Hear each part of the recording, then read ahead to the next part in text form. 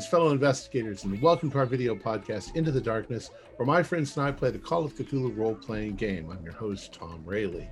The scenario is the Ice of Paulet 7. It was written by Matt Ryan and Noah Lloyd, and it's available from reckoningofthedead.com. I'm the Game Master, and this is a one-shot scenario. So without any further delay, let's begin our journey into the darkness. The year is 2290. In the reaches of space, man has expanded out to the nearest star systems. Civilization is expanding. Civilization needs resources, and there's good money to be made. Paulet LBD 451 is a Class L brown dwarf star, about 23 times the mass of Jupiter, small enough to give off heat and a reddish light, but not large enough to fuse hydrogen and ignite into a full-blown star. It's located 1.5 light years from Earth. It has a number of small satellites. Paulet 7 is an ice planet in orbit around this brown dwarf star. It's covered in 27-kilometer deep oceans of ice. Below that is a thin rock crust, and below that is the liquid metal interior. The miners live in hub-like stations scattered across the planet. There are 9 of these stations. A few miles away from each is a huge mech called a plug. It's used to bore holes through the ice, to the crust, and into the magma. Harvesters are then lowered to extract valuable minerals, platinum, gold, palladium, and rhodium, as well as more common elements such as iron and nickel. These are collected and transferred to mass drivers, which accelerate their cargo to around 35,000 miles an hour and fling them into space. The packages are later slowed and retrieved by huge magnets next to the O'Neill cylinder, and then later distributed to orbiting processing plants throughout the sector. Today is Supply Day, something the inhabitants look forward to every 3.5 years. In a few hours, the Union Star, a Jellicoe-class freighter, some 5 stories high, will be landing and offloading enough food and supplies to last 3.5 years. It will also be collecting most of the most valuable resources the miners have collected. This is where the real cash-in happens. Currently, in 2290, a single gram of rhodium goes for around 10,000 credits. Multiply that by 1,000,000 and you have a metric ton. The workers at Global Station have collected 80 metric tons in the last 3.5 years. That's 750 billion credits. Not bad at all. The miners all rise early and head to breakfast. Most are happy that the dwindling supply of 3.5-year-old bacon will be replenished with fresher meats. Inside the dome, it's warm and comfortable. Outside, the wind howls over the extinct boreholes dotted for miles around and plays a strange, hollow-sounding music like monstrous droning pipe organs in a cathedral made of ice. So you're all gathered together for breakfast. Man. Even the warmer's cold. Anybody got anything special coming in on the shipment? I'm off duty right now, so I know I do. I'm waiting for the next one, then I can get the hell off this ice cube. That'll be the day. A nice payday. What is it that you anticipate, Absalom? I got this little bit of mushrooms coming in, some cybocillin. You always were a fun kind of guy. I mean, how long can we listen to the money holes making their glorious singing sounds? Seems to be a curious environment to invite hallucinations in. I just brought a dose for each of us, that's all. I mean, I know I'm security and all, but we got to live a little bit while we're here. Well, the last time I saw the last Confederation officers that came out here to check for contraband was 5.5 years ago. I doubt that they will confiscate your mushrooms. Well, I'd pay them off a little bit. I got that case of 14-year-old scotch coming in too. It is interesting that you enjoy antiquated stimulants as well as having other historical interests, Absalom. Like I said, we got to pass the time. I don't know about you. 2286 was a good year. I got 7 years left on this gig, and then I'm cashing out. Right there with you. 3.5, and then early retirement. Yay. Going somewhere warm. I will never want to see ice ever again, unless it's in a glass with something strong. How do you plan on spending the rest of your natural lifetime? Doing as little as possible with as much money as possible. Got my eye on a place on Salvini 7 and 7 little wives there too. Little house on the prairie, huh? It's right on the Pebble Beach with that orange glow from their 2 sons. Hot as hell. Station Chief Hannah Sim crosses the room and she says, Gray, you're going to have to satisfy those little brides of yours. You think you're up to it? Absolutely. At the end of the day, they all want money anyway.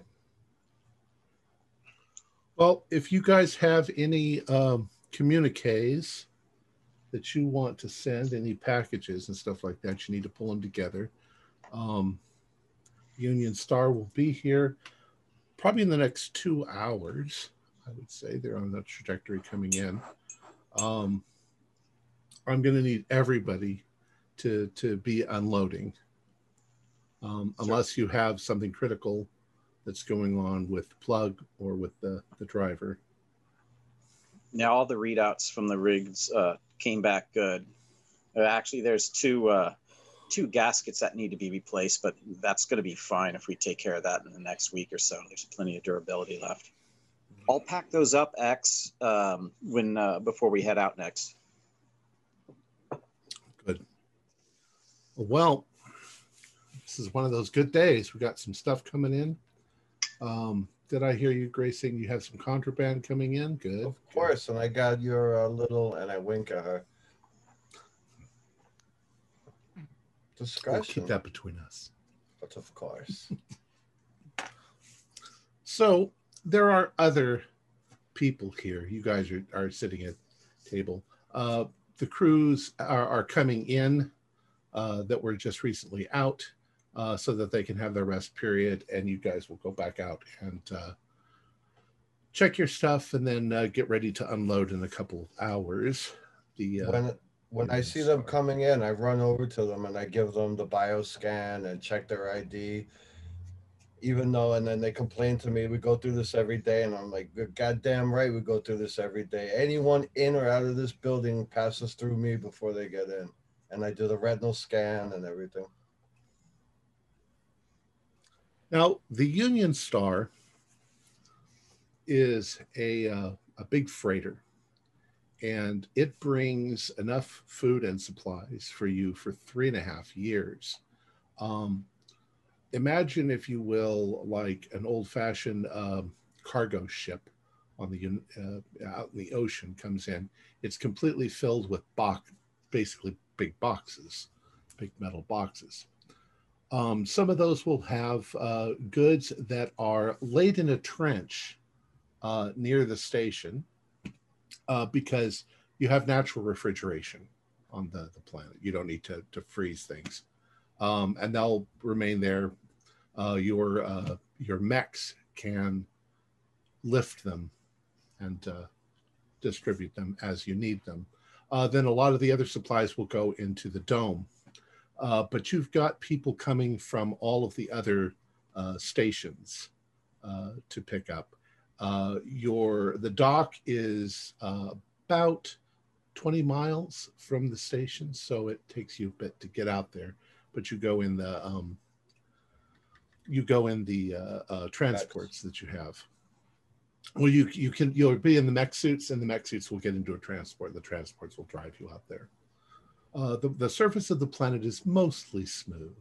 There's a few places where there's large gashes in the ice or cracks or I guess what you'd call mountain ranges, except that they aren't mountains. They're just piles of ice.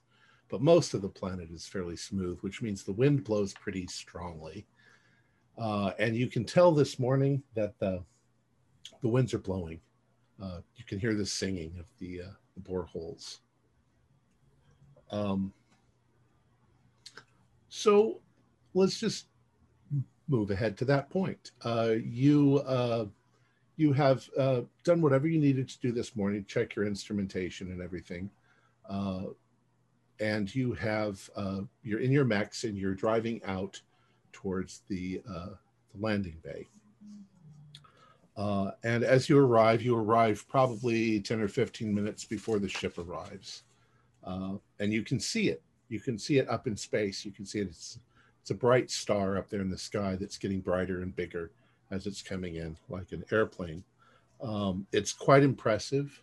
It is literally 5 stories high. Even to your mechs, it's impressive. Not quite as impressive though as the mass driver, which is in the background. That's almost 10 miles long. And you can see it occasionally firing stuff off into outer space as it goes. The ship comes in and begins to dock. And you can tell that it's having a little difficulty stabilizing with the high winds that are going on. But they're on a pretty tight schedule. They've got 3.5 years back to the supplies that have half that time back. So they are eager to unload and get it done. And it's probably going to take you 8 hours at least to unload. The docking bay opens and you can see they've got crews. The ship, despite the size of it, only has 16 crew on the entire ship. And you get to work. You start unloading. There's no questions to be asked. You know exactly what you're doing. You're given manifests of everything in the ship, and you begin to unload. As you're unloading, you can tell, even in your mechs, that the wind is picking up. It doesn't usually blow this hard, but it can. For some reason, the temperature on the planet might be fluctuating, and that's causing the wind to speed up, and there's nothing to stop it since it's a fairly smooth planet. 4 hours into unloading, and the ship begins to drift. They try to compensate with thrusters, but you watch as the moorings of the ship pull tight and suddenly begin to snap. And when they snap, these gigantic cables come whipping around. I need you all to do dodge rolls. Make sure you don't get hit by one of these cables as it snaps. 07. Hard. All right. So you manage to jump out of the way before these things whip. I'll cash in 4 points of luck and make that a regular success. I will do the same. And I rolled really bad, as very common, 96. Like bad. Starts with me to go on. Great. And Am I Spider? cleaved in half? Spider, how did you do? I was lucky. I don't have much dodge, but I rolled a 28. Okay. Ross, your mech is struck by one of these cables as it goes, and you are flung backwards, maybe 150 feet. I would like you to just roll a 1d4 for D4. damage. Right on. Okay. Of course, a 4. Great. Your mech is okay. It might be scraped a little. It hasn't been damaged, but you're not so lucky because you're inside the cab and you get flung around quite badly in the cab. So the others, as the ship starts to drift, there's not really anything you can do about it. The captain of that ship needs to do something. You guys can see Ross has been flung over and his mech is lying on its back on the ground. Cleverton, are you conscious? I'm conscious. I got crushed in the side pretty good, but I'll be okay. I just need help getting this mech back up. It's not responding on the left side. I wonder if you shouldn't dig into the ice instead. What do you think, Epsilon? He needs to get up and on his feet now in case more of those come down and I start taking off towards him. All right. Leverton, I will submit to you the Sinker Union forms to fill out an event of an injury. Oh, thanks, Dax. I know you always got my back with the forms. See it now. Reason for injury: impersonating ping pong ball. The Union Star begins to drift badly. It starts scraping along the ice as it's doing this. They're trying to fire some retros, but the retros are not doing what they think they should do. It's causing the ship to twist. And as it's twisting, it's heading straight for the mass driver. And there's panic all around. The radio comm suddenly goes wild as communication is like, so you need to pull forward like this. But before they can do that, you see the back end of the Union Star sort of scrapes the mass driver. And when it does, part of the ship is hit by something being flung out of the mass driver. There's an explosion. And now the ship drifts in the other direction much faster and it's heading straight for an old borehole. I am not cleaning that up in the morning. There's panic all around. The ship hits the borehole, and the ship is bigger than the borehole, but it kind of crashes on top of the borehole. Half of the ship is hanging into the borehole. You can see fire, you can see explosions, and a lot of mayday, mayday, mayday coming over the thing. You'll also notice that the mass driver, the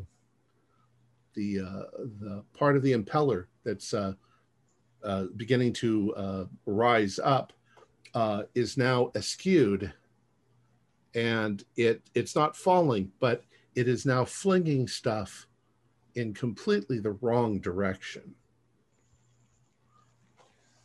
That's not good. What do you guys? Commander Sim, we need all hands on deck out here. We have a catastrophe. Also, the mass driver, the initiation has to stop. Nothing else can go out. Whatever emergency stop protocol has to go into place immediately. We must reverse the polarity of the mass driver. Right. As long as stuff doesn't keep zipping backwards towards us. How is the hull integrity of the Union Star?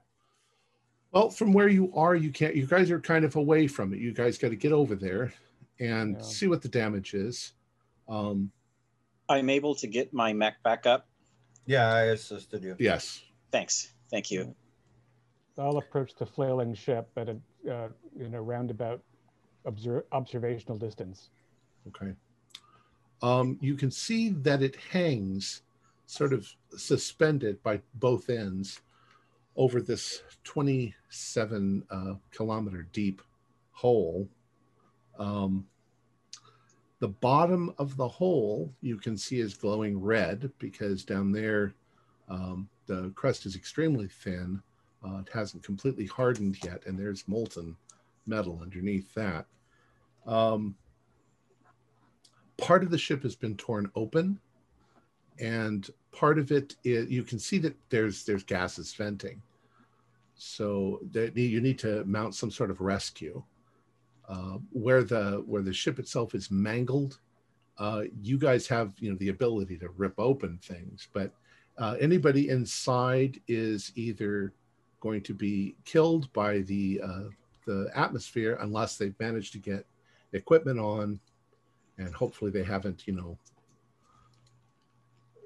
been damaged in any other way. I'll rush back to base and try to, if I can put inside the mech, maybe 2-3 life support suits and start moving them towards the ship, and in hopes to. Okay. On internal comms, not to the ship comm, just for our group, I want to contact Spider.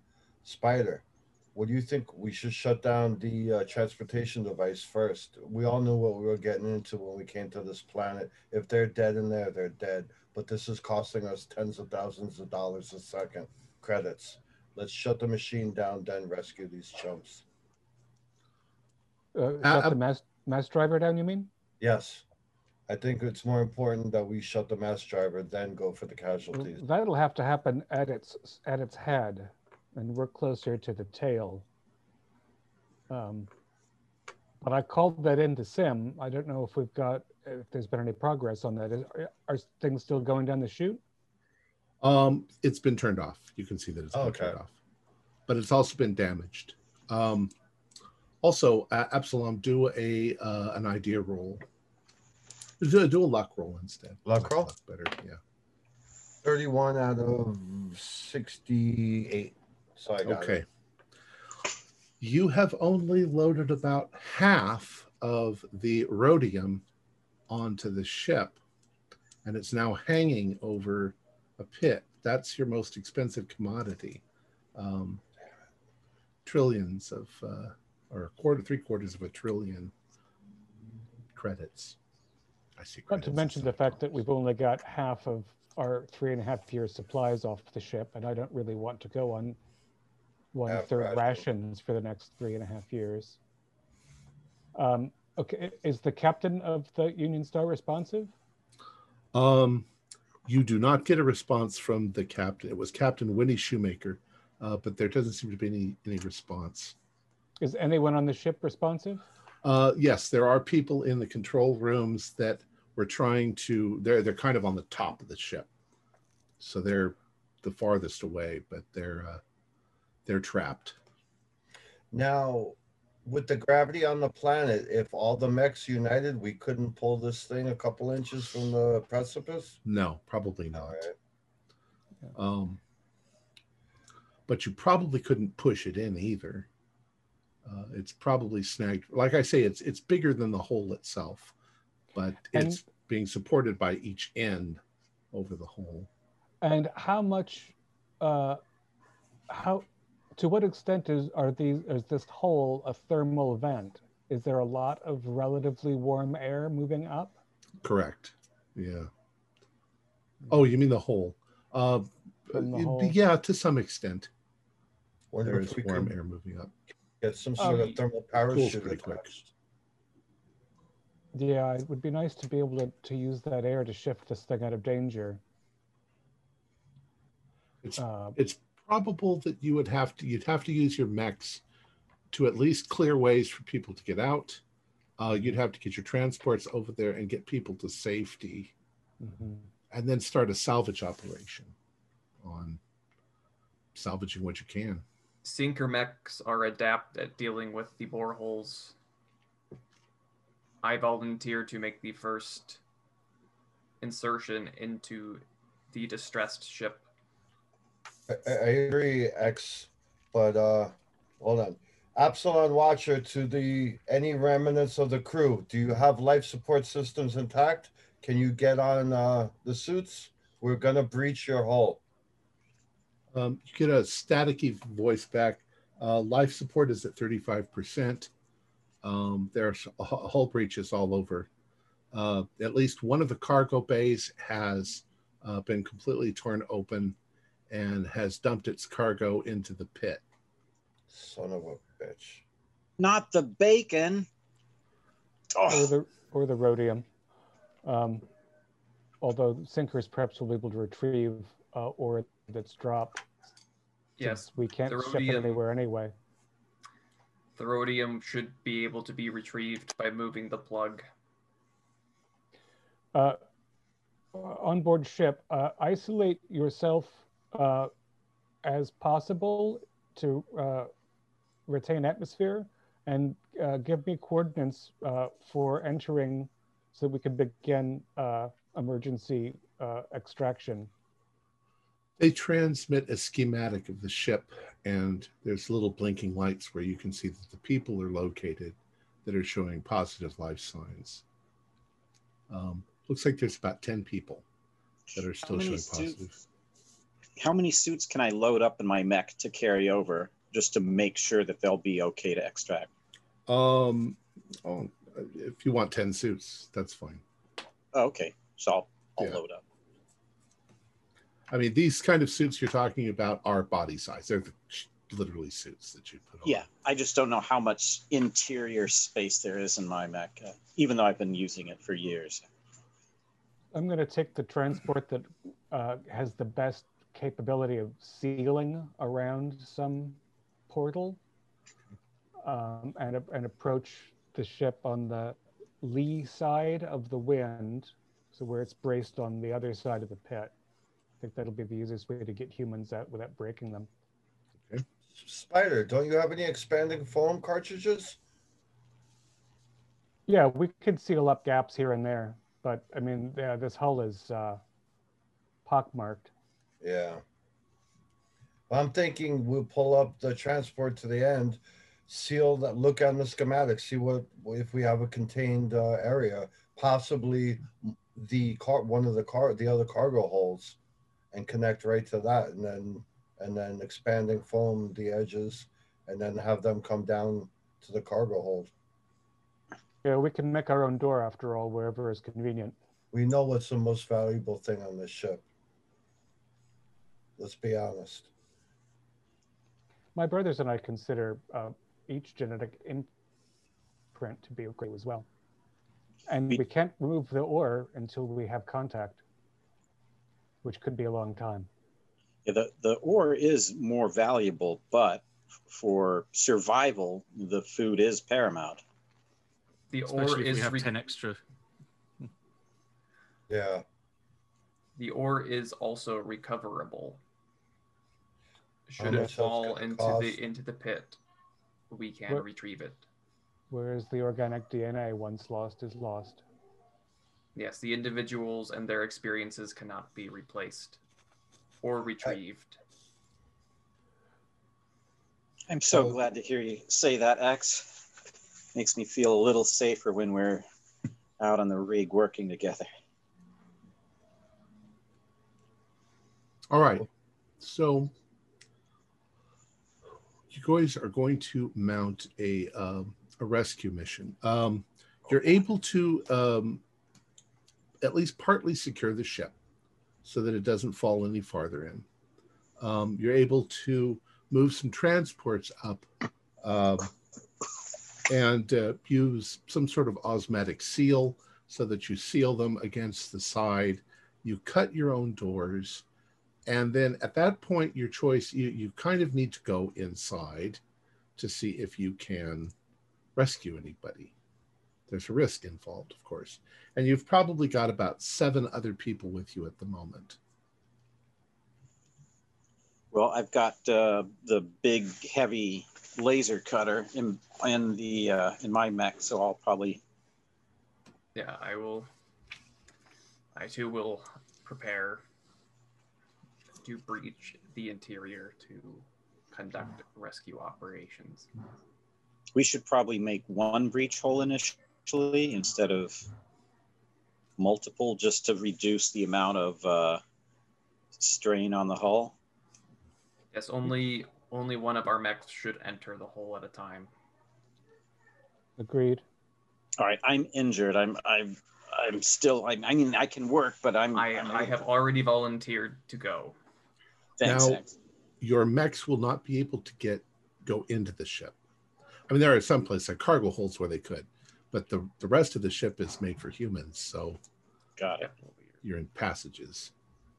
your mechs won't fit. Right. So, but the plan is to find a space where mechs can operate, to cut a hole, to seal at least one transport to that hole, and then tell the civilians who are suited to use that as a point of entry. Or you might have to go in to help them. They might be trapped. Right. At the moment, you're just simply assessing what you need to do. All right. The tethers that came loose, can they be pile driven into ice to help keep the ship where it is while we operate? You've kind of tried to do that, yes. Hopefully, so that it'll at least keep the ship not from falling in to the hole. At the moment, the wind is still whipping pretty hard, but the ship is now kind of listed like this over the hole. All right. So you manage ultimately to set all of that up, and then it's necessary to go inside. You move your mechs into the transports, and then you desuit, and you can go into the ship. You probably have encountered suits to breathe, but the temperature is chilly,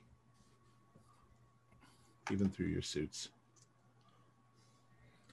All right, you go inside, and you find that what you have done is you have breached just a few feet down a corridor from a kitchen, one of the kitchens on board the ship. You go inside, and other than a great deal of objects all over the place, piled in corners where the ship is tipped over, you don't find anyone. You continue working your way through the ship, and you find a few places where you can hear banging on a wall, and you have to remove with your various tools. You have to remove whatever's there to get it out of the way. But within an hour or so, you've rescued most of the people from the ship. However, the ship keeps shaking. It's not stable.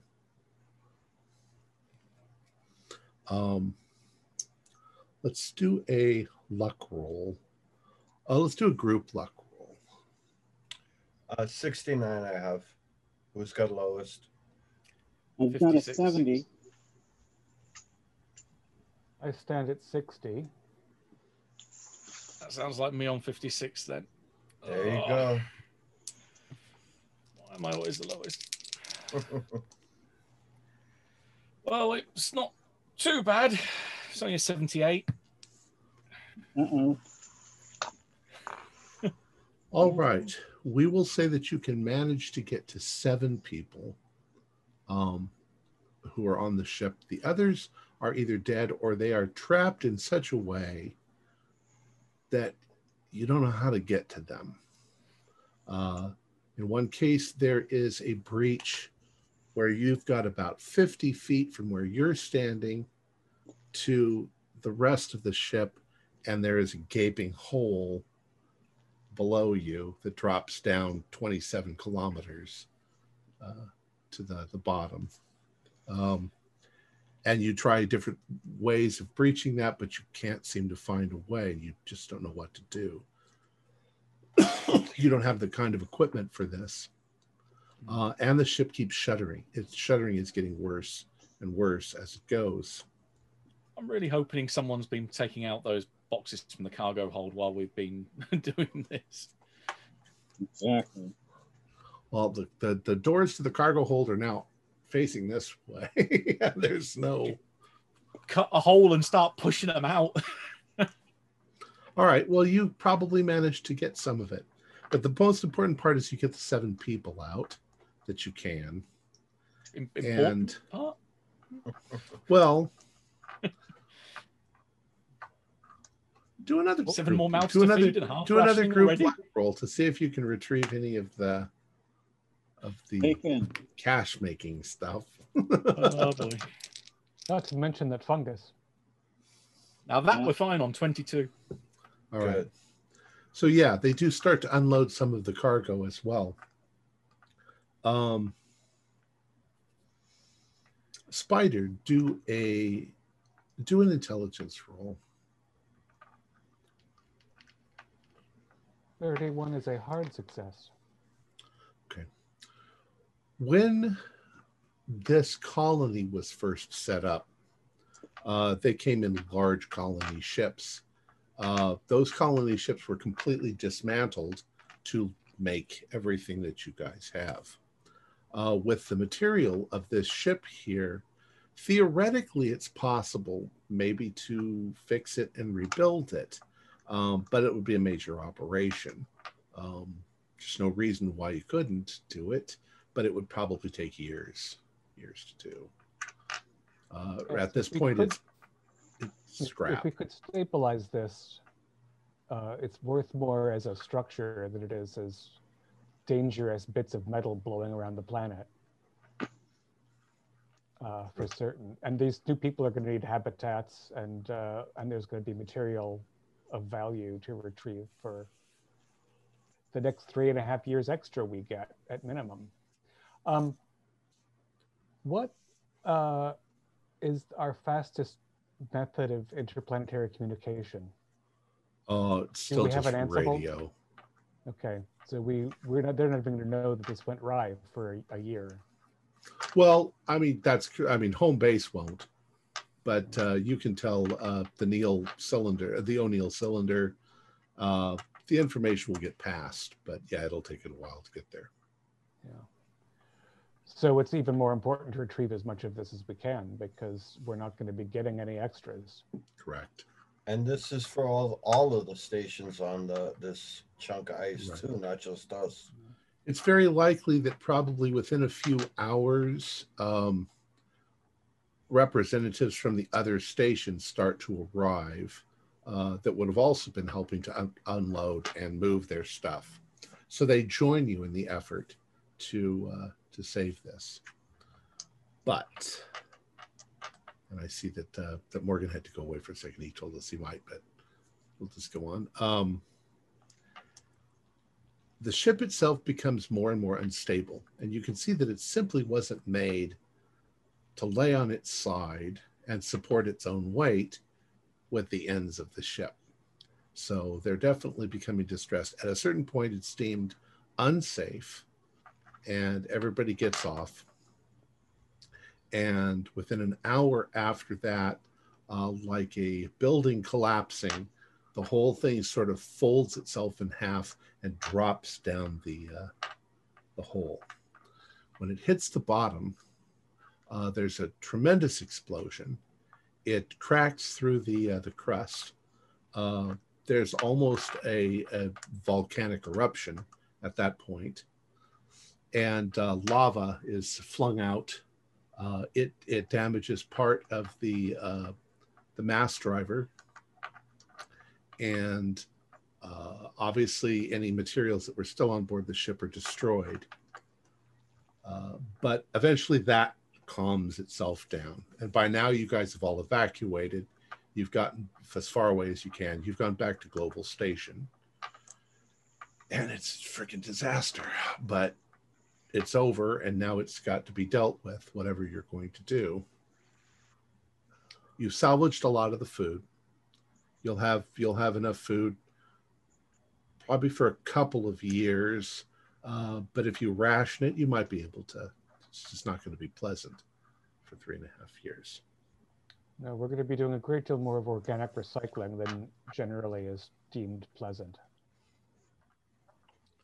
Yes. Harry. It's not like we get a lot of sunlight. Yeah, you don't really get much at all. Starlight mostly.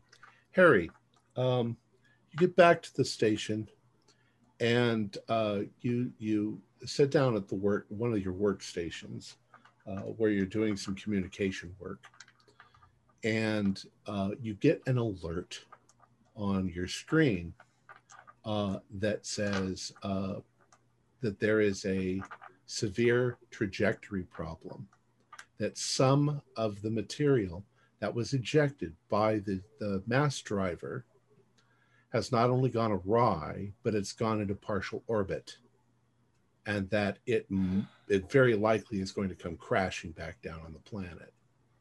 And it's doing 35,000 miles an hour as it's doing that. It never rains, it just fucking pours. I will inform the boss and say, hey, you know how it just got, you know how we just had the worst day in the last God knows how many decades? Here's some more for you. We've got basically chunks of iron and steel that are going to come raining down on us. Oh, Jesus. Dear God. Harry, can you calculate where it might impact, or is that too far out for the orbital decay?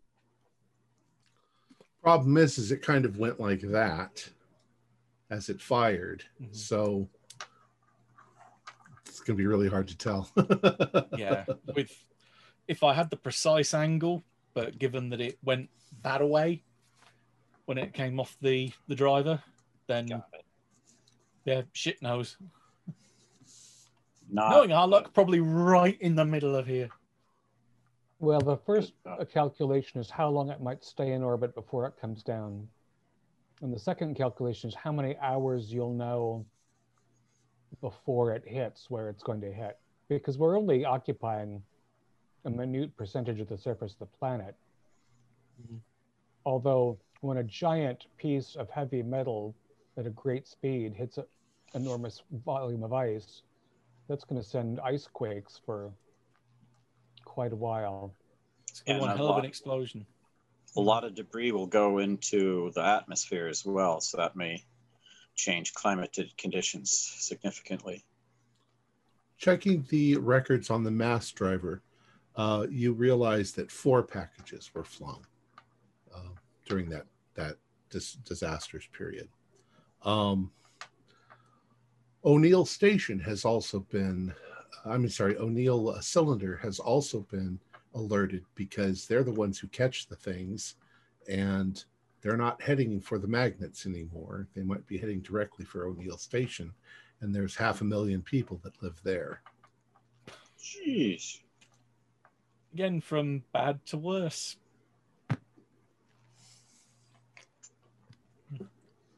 Probably a little more equipped, though, to deal with it.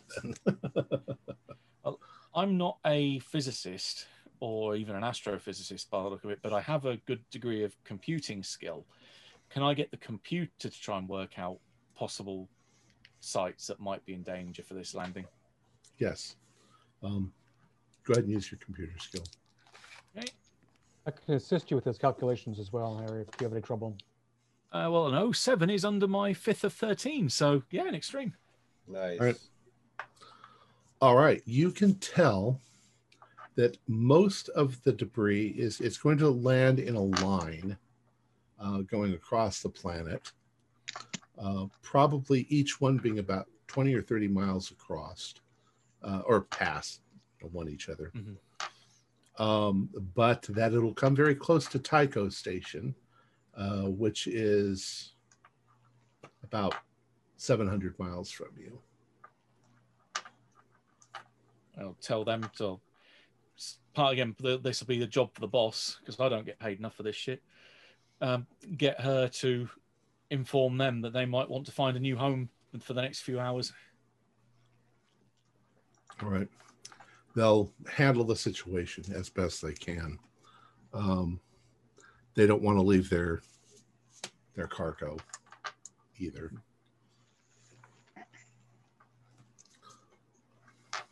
How's the debriefing going between the escapees from the Union Star? Well, they're all upset. Some of them have lost loved ones, but at the same time, they have no way of getting home, and you've got more people now and less resources. So they're going to have to find a way, just practically, they're going to have to find some way to earn their keep, and possibly be repurposed, on the ship, on the planet. Should have called that ship the Donner Pass.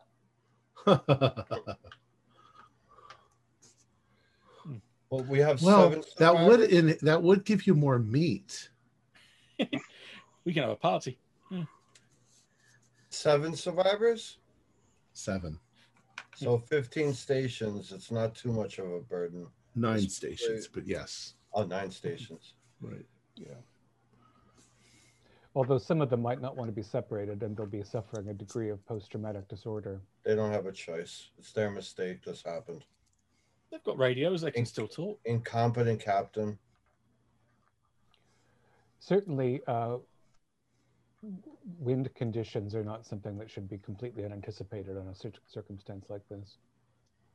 I also blame corporate design. It's a very tall and top-heavy thing to land on a windy planet. Who was responsible? One size fits all. Who was responsible for securing the moorings? Is that the ground? One of the workers on the loading dock. Yeah. So that's us. It's your comrades. The thing is that the design is bad. The design is almost like a flat building, 5 stories high, and the wind blowing directly into the side of it just kept pushing it, pushing it, and they couldn't compensate. Despite holding it in with ropes is enough. Well, on the upside, we have 480 tons of titanium melting down there that we could harvest. Titanium doesn't cost anything. It's like dirt. Whole asteroids made out of titanium. All right. So time goes by, a few days, a week. Things start to more or less move back to normal. You're not really going to have to worry about the food problems for a couple of years. You still have harvesting to do, and you've still got the plug. You no longer have a mass driver on this side of the planet, but you can probably come up with a means of transporting material to the other mass driver, one of the other mass drivers on the other side. I'm sorry, I missed something. The packages that have been flown, they are continuing in orbit, and it's estimated that they'll fly for maybe 2 weeks before they hit the ground. So people are preparing.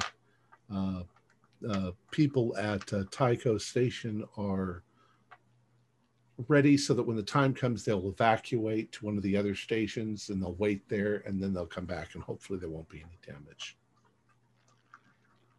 However, there is some damage. When the packages come back down, they hit pretty hard. They create 3 large craters, one of them near the Tycho Station. Nothing is damaged at Tycho Station, but there are earthquakes that ripple all around the planet. You feel it, even though it's 700 miles away. Everything shakes. And it doesn't stop shaking for quite a while because the interior of the planet is a liquid core, and it's not very thin, and ice can move. So large cracks appear in the ice here and there, and everything eventually calms itself down. But the landscape has changed just a little bit. I think if we've got a couple of weeks, I'm wondering if there's something we can do. Looking at the kind of balancing the books, as it were, the cost of the potential damage to Tycho Station versus the cost of 1 extra packet that we would normally send. If we've got 2 weeks, can we plot effectively firing another packet through the broken mass driver so that it intercepts that orbiting package that would hit Tycho and effectively knock both of those out of orbit, so only 3 hit the ground rather than all 4? But I'm wondering about the cost, whether it's the cost of a packet would outweigh the cost of the damage to Tycho Station or not. Harry, maybe we could just cut a big chunk of ice and send that as a packet and not even waste a packet.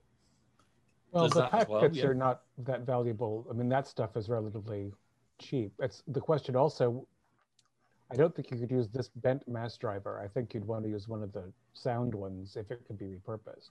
Well, and I'm they're thinking not it will really follow the same path up. they're not really meant to be moved.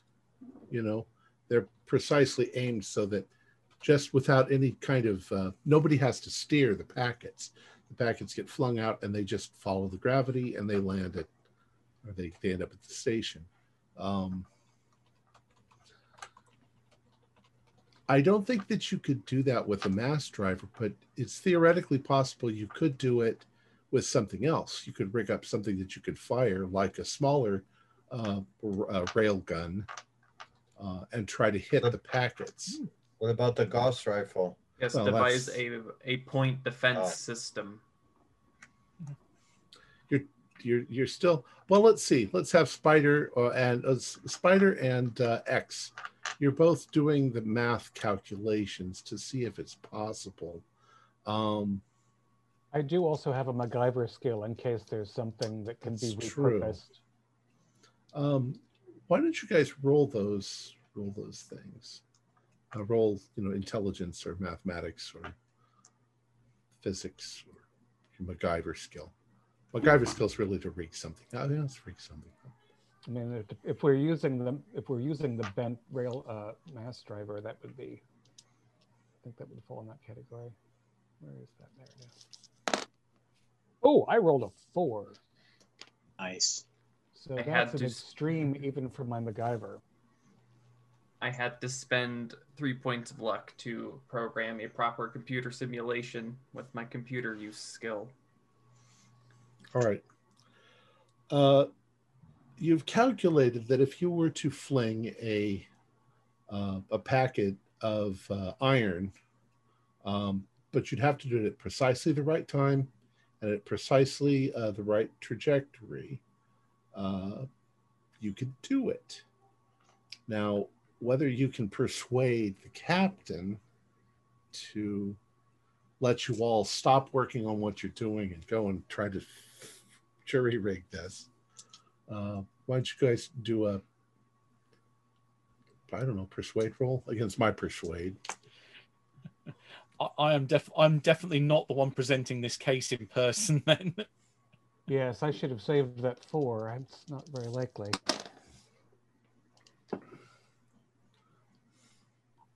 I'm not willing to spend 17 luck for Tycho Station. Forgive me. I won't tell them. Actually, I did think of something that I completely forgot of. They can move Tycho Station. Oh, Yeah. I've got 2 weeks to move it. Move it. Yeah, Tycho Station can be moved. It does not move. None of your stationary stuff moves very fast. About a mile and a half. About a half a mile an hour.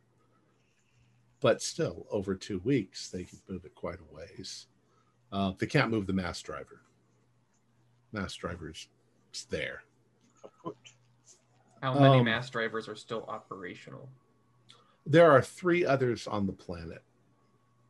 All of them more or less equidistant. So you'd have to drive to get to one.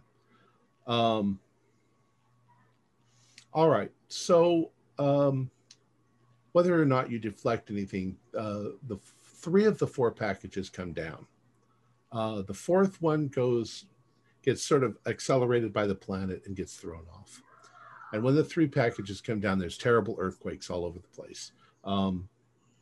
There's probably some volcanic activity right where they hit because they crack right through the ice and into the mantle underneath.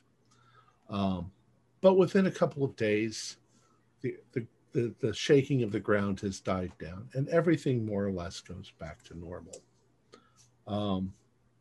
And we'll say that a week or so goes by.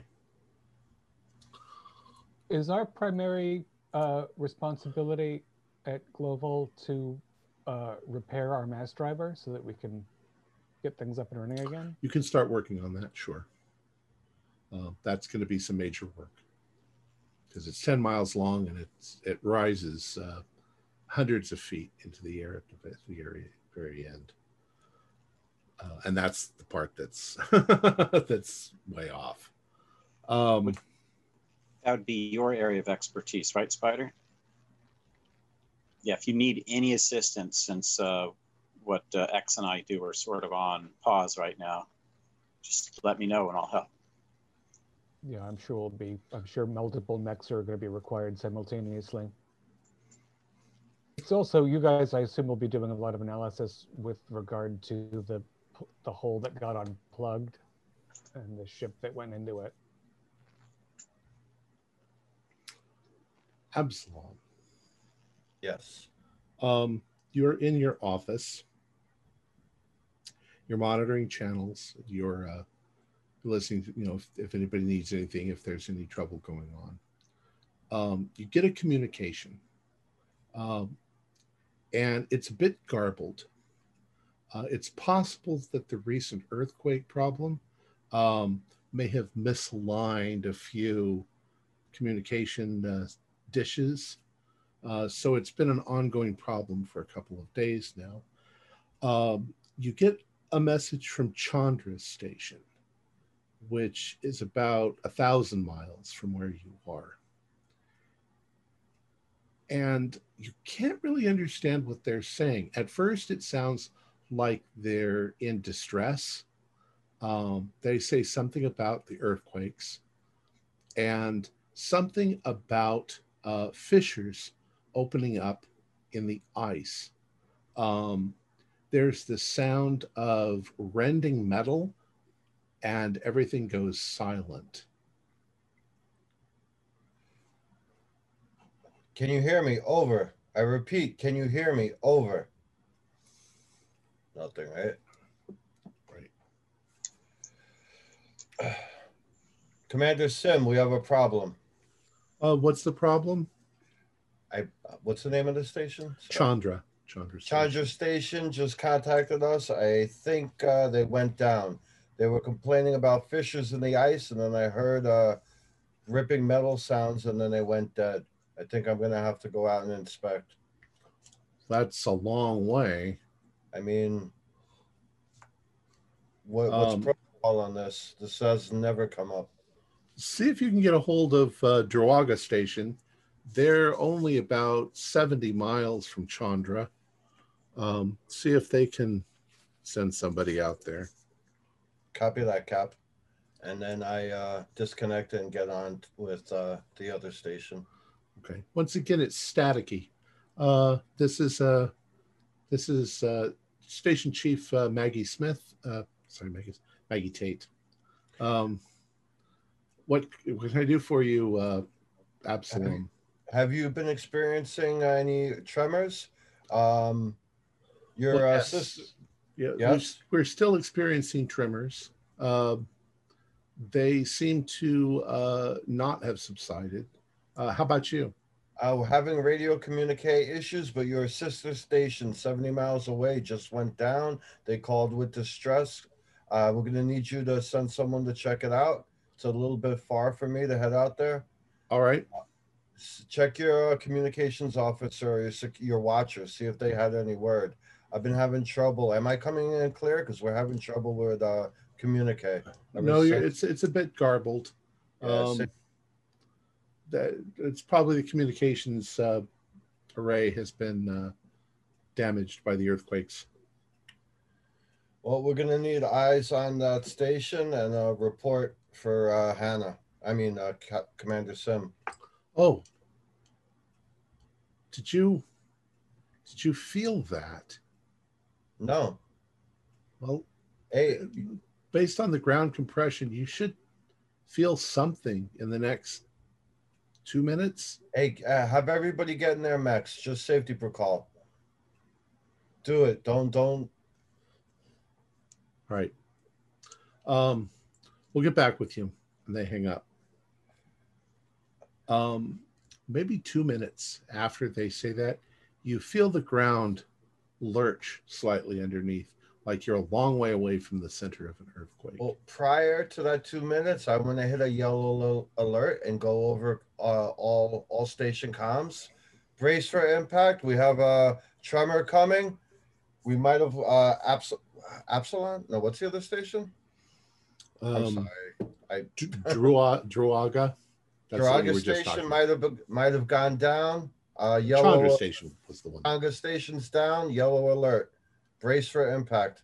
Ignition station lockdown. Okay. Nothing happens at your place except, like I say, just a slight shifting, like an earthquake a long, long way away. Is the ice pack that we are situated on secure? Have there been any It's disruption? it's in the always lower been layers? stable in the past. Okay, despite tremors. Right. Well, you've never had tremors. Well, that's why I want to check the. Oh, you want to check? Go ahead and do the integrity of the ice. Computer analysis. or an intelligence roll. Or I have metallurgy. I don't know if that would be. I think most of you had metallurgy. Metallurgy and geology. Just getting through the ice is my job. A 12, that is an extreme success on intelligence. Okay. It's possible. I mean, the planet's always been pretty stable, but it's possible that the impacts may have caused cracks in the ice, and the ice might shift. You didn't think that's possible, but it's a small planet, so maybe it is. The destabilization events caused by the debris from orbit and from our continual mining may have destabilized the ice sheets. They may shift.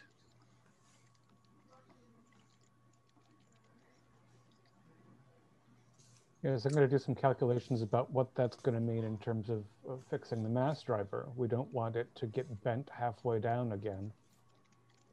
Yes, that would be an unfortunate loss of progress. Attention all hands. I'm going to keep us on yellow alert for the next few hours. You know the drill that requires sign in to me every hour on the hour just to make sure we're all safe. Signing out. Absalom, no sooner than you do that, then the vid screen comes up, and you see Draga Station, who you were just talking to, Maggie Tate, and there are explosions going off in the background, and you see her in her mech, and she's trying to talk to you, and she says, Global Station, do you copy? I copy. Go. We are under attack by something. And you can see in the background that that the ground is heaving up in places. I hit the red alert button while we're talking. I just reach over and hit it. Continue. What is this telling you? We aren't sure. It seems to be under the ice cap, or under the ice level. And just as everything sort of goes, and I hit video to all video stations. Okay. So what everybody sees is this. You see her, it looks like she may have been injured by something. You see Draga Station in the background, and you see explosions coming, and then it's almost as if the entire station sort of heaves up in the air on one side, and something comes up underneath it that at first you think looks like lava, like a magma explosion welling up underneath the station. And then you realize that it's not lava. It's something the same color and glowing like lava, but it looks almost like a gigantic worm that's risen up. And you can see this enormous mouth opening on it as it's coming down, and it's scooping up huge pieces of the station, and it's eating them. And then everything goes static. Evacuate to that, Right. Get out of there, Tate. Why did you have to share that? Why? Emergency protocols, everyone, and to meet up in the mech room. All right, so you all come together in the mech room. Should we ascertain our emotional stability? Yeah, you can do sanity rolls for Yeah. that. I always forget sanity rolls. No. Just barely past that. I don't believe that at 94 I'm feeling entirely well. I join you at that 95. Oh, geez. Only 88, but still way past my SAN. With the 59, my emotional state is satisfactory. I would say that you only lose 1 point if you pass, and you can do a 1d4 if you don't, because it's pretty horrific.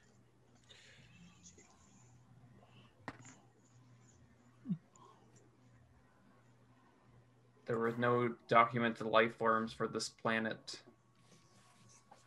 Nor do What's the it got to live parameters on? of what we seem to have witnessed match anything that I have read about.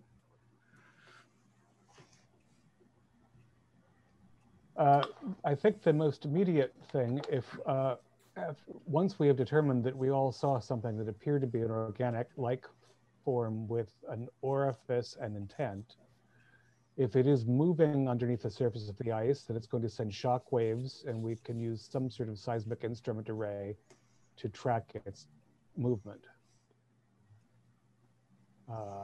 Excellent idea. I'll go to the nearest inner computer interface to start scanning. Well, you certainly have equipment for geology. Yeah, absolutely. And creating something like that would be very simple for you. So within, let's say, an hour or so, you manage to figure out you have a basic sensor. I want a nice 2-color screen with a yeah, and I want to see it moving. Red snaking, dot. Yeah, the red line snaking through the green field. It's inside the room. The moving out red there that dot. ain't us. Yeah. All right. Well, nothing for quite a while, but then this was 1,000 miles away. You haven't heard anything from Chandra or Druaga, and you are assumed that they were either destroyed or they might be on their way somewhere, because they might have gotten some transports out. Now, while Spider and X were doing the calculate, or whoever, Harry, were doing the calculations, I'm going to contact each individual station and tell them to go to red alert. Okay. You contact Edo Grist at Johannelen Station. You contact the heads at Pavlov and Blixen and Fremont and Wayland stations. And I get each security officer, each watcher, and to make sure that they're alone, and I forward the video of what happened to them. So Okay. they know what they're taking it seriously.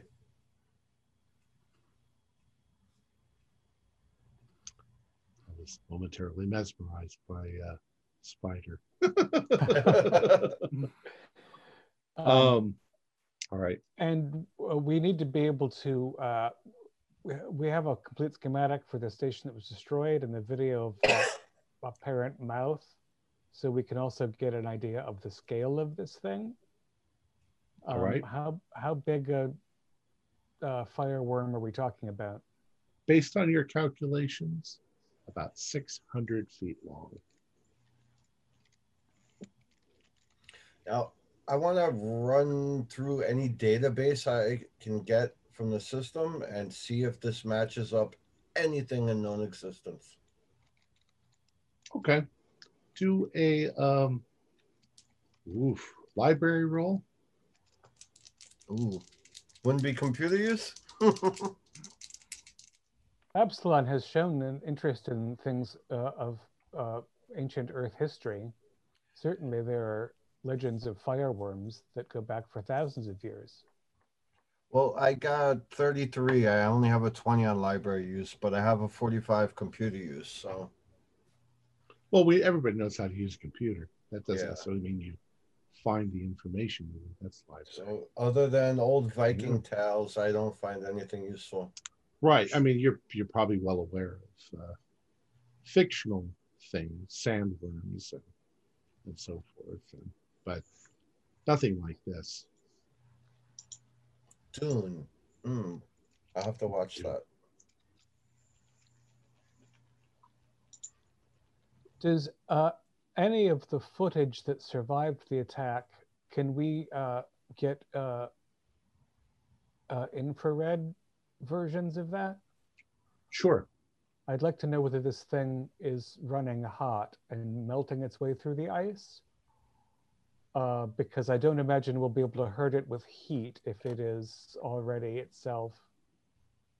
Were the images indicating like a lot of steam? Because if they are super hot and they're crashing through a snowy, icy plateau, there would be tons of steam, I'm guessing.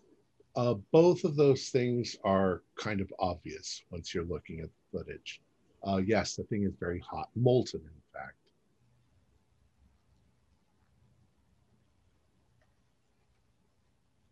So this is some form of large extremophile life form that's been occupying the molten core indefinitely and was disturbed by the violent reintroduction of large masses.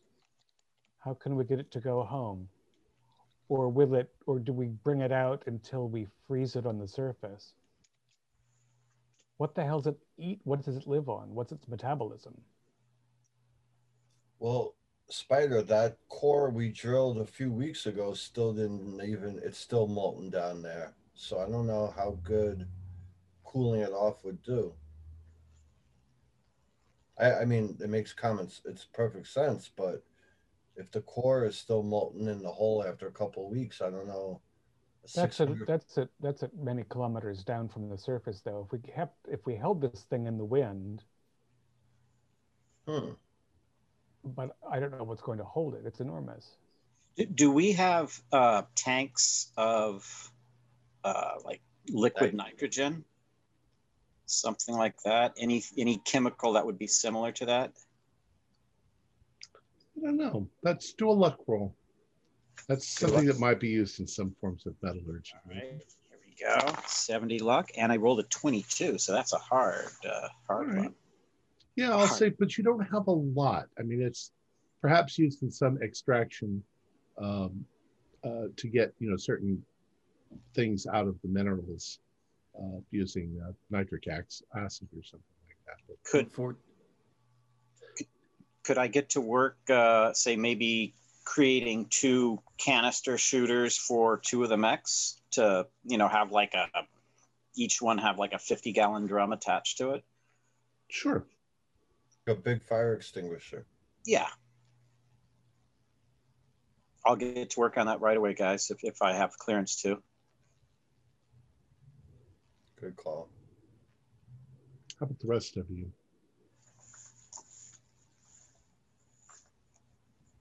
Remind me how the bores or the plugs work when they drill their massive hole down through the ice. Okay.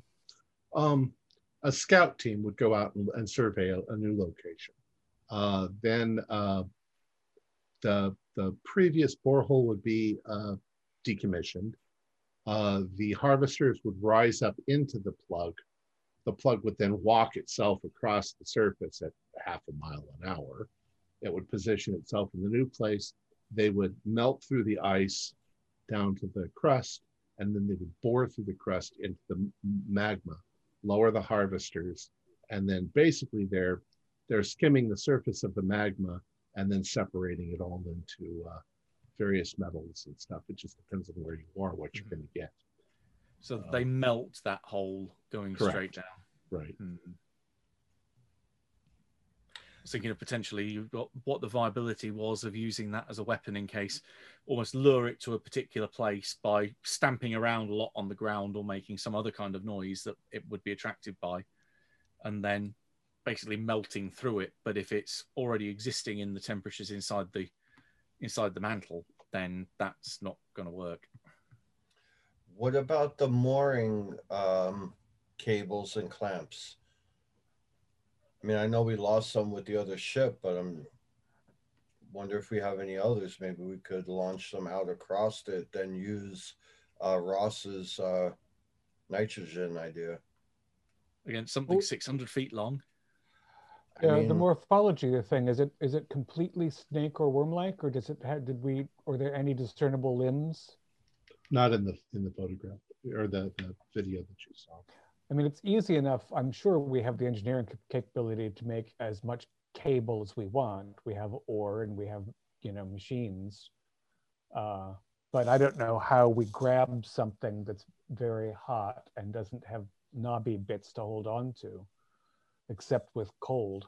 Maybe we can make some kind of harpoon, a railgun harpoon system. Using the mass driver. If we can embed something into it that, similar to the old style of whale hunting, something that has a cable attached to it and a heavy weight to slow it down from retreating, so we can finish it off. It can be a barbed implement as well, Yes, and if it's kept chilled at surface temperature, then it might seize the creature's flesh. and I like Harry's idea. Have the cable attached to a packet, and as soon as it's stuck into the creature, launch it through the packet device. Yeah, either we punch a giant hole through the thing, or if we get even luckier, drag it into orbit. But didn't the footage show many of these, not just one? One. Oh, one. Oh, okay. Yeah. Although biological studies would tell us that there are probably more if there are one. There is one.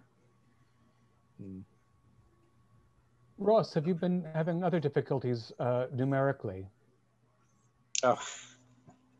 Have you been seeing two of things?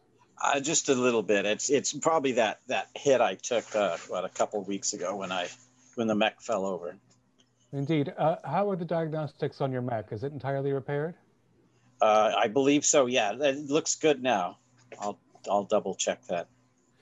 The seismic activity, has it set up new ridges on the surface that are reasonably stable now with cold? Yes. So we could anchor our harpoons to these new ridges, perhaps, given that our railgun isn't yet repaired. Well, it still launches. It just launches at a wrong trajectory. Isn't that correct? So if we anchor the harpoons to a packet and then launch the packet, it might just pull it out of orbit, like Harry was saying earlier. Well, some of the packets return to the surface violently.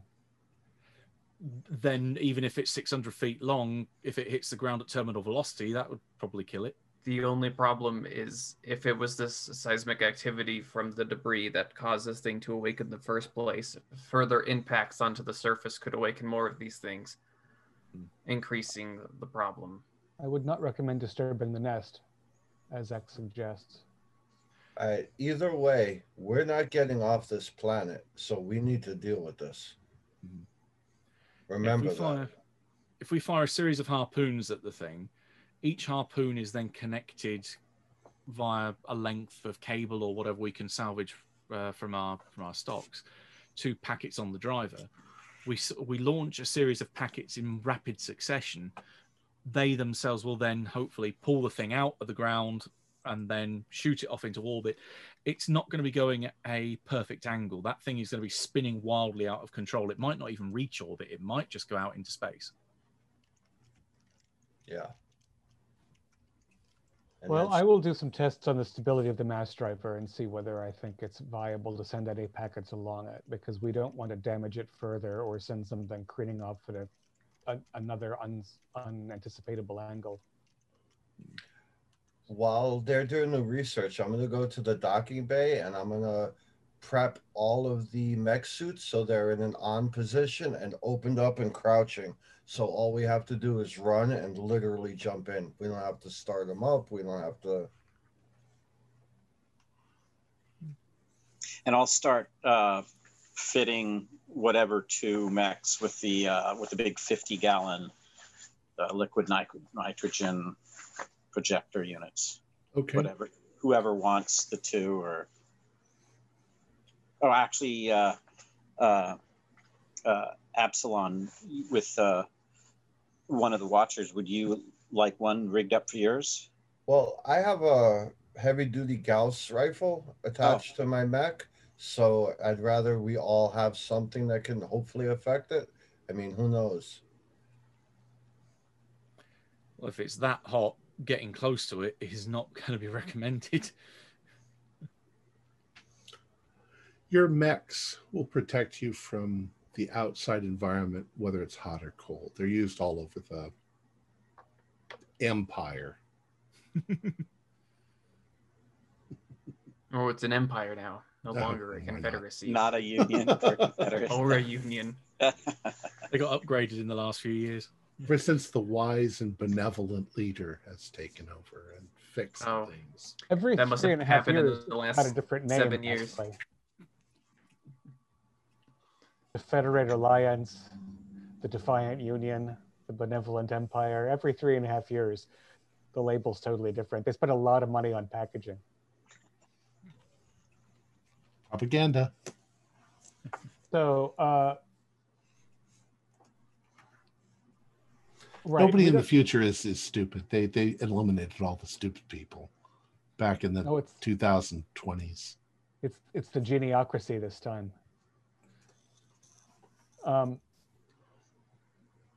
Right. So I think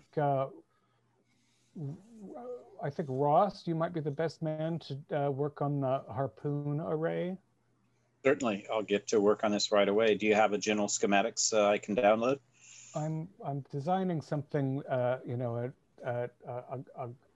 Gauss firing system, maybe with a couple of rotating devices, so we can aim harpoons from 2 places. And be pretty flexible because the thing would move quickly.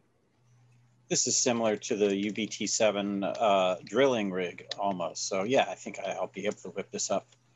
Thank you. When you can, let me know. I'll download it. Okay. Sending coordinates. You begin your preparations, and after 2 days, the same scenario plays itself out with Wayland's station. And you know that the thing is about halfway from where it was to where you are. It is heading in your direction. The only thing new that you find out is the thing seems to go for the people. It literally will break open the stations, and as people scatter, even in their mechs, the thing tries to hunt them down. Were there any survivors that escaped? A few people managed to get out into the wilderness, but their mechs were damaged and they weren't heard from again. So you don't know. They might be out there hiding. Mechs can't function for more than 32 hours before they need to be recharged. Can we get closer look at, or did we get closer look of the type of damage it did to the base? Did it tear through the base walls with complete ease, like a hot butter knife, hot knife through butter, or did it actually struggle? Did it seem like if we had reinforcement that would help, or is it just not going to help at all? It didn't cut through like butter. The stations themselves are pretty strong. The glass is made of transparent aluminum. It's much stronger. It's stronger than sapphire. So you can see that the thing literally had to crack open the dome, and it took a few hits, but it's huge.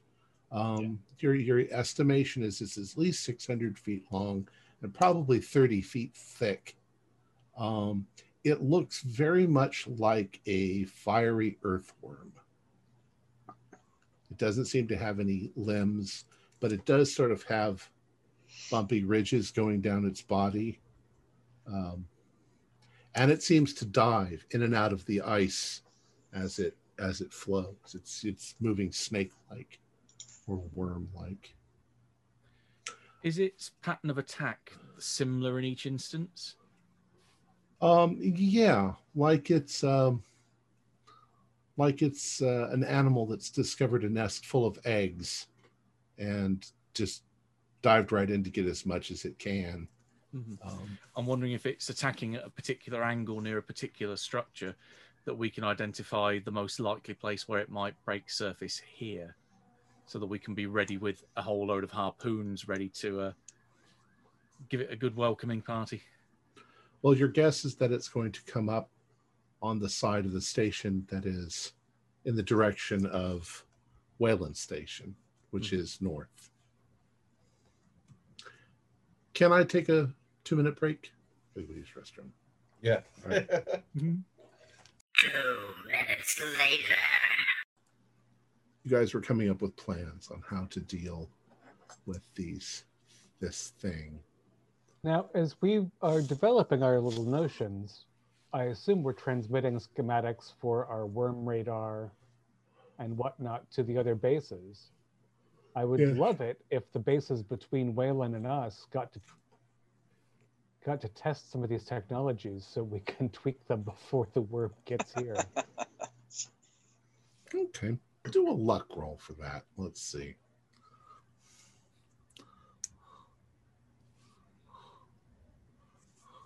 $16, $15. Is that just Okay. an extreme?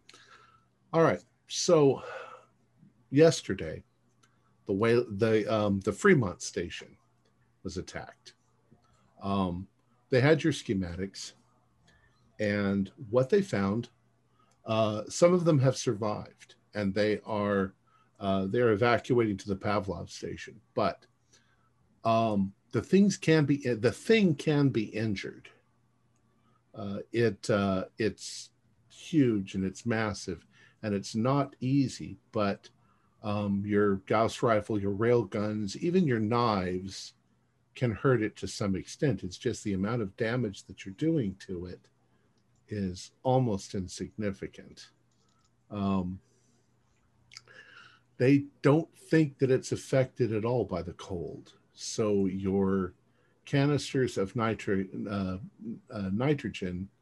probably won't do anything. After all, the temperature on the planet out there is pretty cold. Now, do we have maybe like a grinder that we throw chunks of metal in to break it up, or? That's all part of the plug. Yeah. It is. All right. I think we need to get this thing into the plug. I really think that's our only option while we blast the hell out of it. Yeah, that's interesting, Epsilon. I think also, well, I'm curious. We have some, like, this thing is attracted to organics, presumably because this planet essentially has none except us. We must have some kind of pile, right, where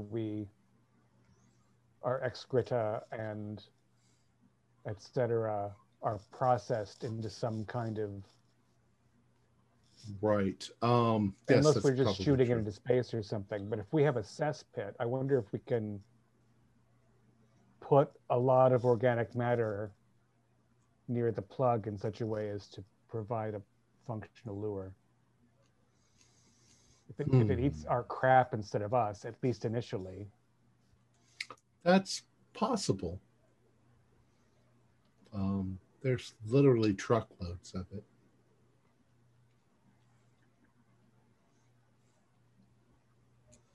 We'll say this would make sense. Let's say there's, the old dig a latrine. There's literally a big pit outside the domes that when you move, you've landed. The pit gets dug right here, and then when you move again, the pit gets dug right here, and you just leave it. It just freezes, so it's frozen. Yeah, we're not worried about marring the landscape, and it's not going to get into our groundwater because it's just super cooled. All right, let's get an earth mover and make a giant pile of combined. I mean, I'm sure also we have some kind of greenhouses and they have detritus and so on. So we'll get all the organic crap we can, move it toward X. Ross, what's the best plug for chopping up a hot worm? What's got the liveliest grinder? Oh, the BTL7, by far. X, you would agree, right? Well, I think that the BTL6 has some classic features that were unfortunately removed in the most recent iterations. But either will suffice. Now that it's just us here, I look around and I'm like, if it's going to be death for us, remember, we have 7 crew members we could use as lure from the ship. And I'm not trying to be grim, but I'm just trying to be realistic. I got 7 fiancés to get back to. Plus, then that's 7 less mouths to feed. It appears you have a lucky number superstition. Well, the thing is with the Tyrannians, I didn't know this at the time, they kind of dumped them on me, but when you propose to one, every sister in the group goes along with the package. They didn't tell me that. What do you think I'm out here? If we survive all this, I'll tell you what my vat mates and I are out here for. We have a remarkable plan. But first, we have to not be consumed by a hot worm from a hellhole in a frozen rock. Much agreed. So fire. What else? So the creature's not just molten lava. There's substance to it. So theoretically, couldn't large flechettes of material that don't melt easily rip it in half? Theoretically, not like a Gauss rifle that shoots small flechettes, but something that could shoot. Do we have some sort of large level flechette Gauss rifle? You have tons of replacement parts for the mass driver, for the mechs and everything. Spider's a tinker. He should be able to. You could make yourself Gauss cannons. Cannon, yeah. Yeah, because I'm thinking. I mean, 600 feet. That's big, but if like a Gauss rifle, you're shooting so many little projectiles. It could rip. Yeah, it could rip a human or an elephant in half pretty quickly. So the 600-foot thing, if we simply had the same concept as a Gauss rifle, only a bit bigger, there would be enough shards to cut it in half, or at least really hurt it. Again, I'm concerned about being able to aim because the creature seems fairly nimble. I want a pivotable device that can fire quickly, but I will analyze the materials at hand. I continue also to believe, though, that impeding its motion by attaching the projectiles to a metal fiber bond will be helpful. The less it can maneuver, the more we can hit it. Yes, I'll and let's select something with a. We want the material to remain cold enough even as it hits the thing. Does it have a magnetic signature, this creature? Ooh, good question. Nobody's detected for that, but yeah, let's set up a detector for that. Yeah, I'd be curious about that. If we can determine, I assume, given its heat, that it's fundamentally a metallic creature. Where its heat and origin. So if we magnetize the barbs, we might have a better chance of hitting it. Yes, Now, Harry, you're good with computers. Mm-hmm. Is there any way that you could retrieve data from any of the other stations, or at least extrapolate from the videos, its movement, and maybe we can set up traps that are 40 meters equidistant, like whatever its trajectory is each time. That's kind of what I was thinking of, trying to work out where it would surface as well. I will plug stuff into the computer and see what I can. I have specialization with explosives. So what explosive devices do we have on board, Tom, at the station? Nothing really, but you do have materials, so you'd have to be able. You could improvise. You probably have ammonia. You probably have, things like Thinking that. as well along those lines of when you're saying about it, whether it has a magnetic field. If it is, and if it's obviously it depends on what kind of polarization it is.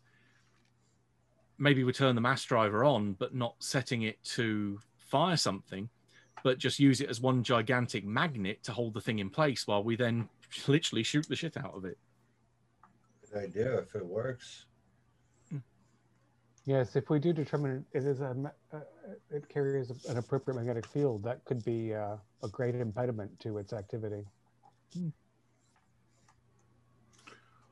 It is possible.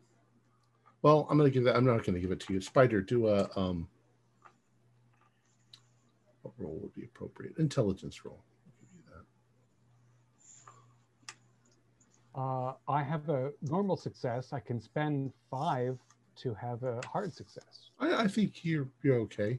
The mass driver is made up of these very large magnetic coils.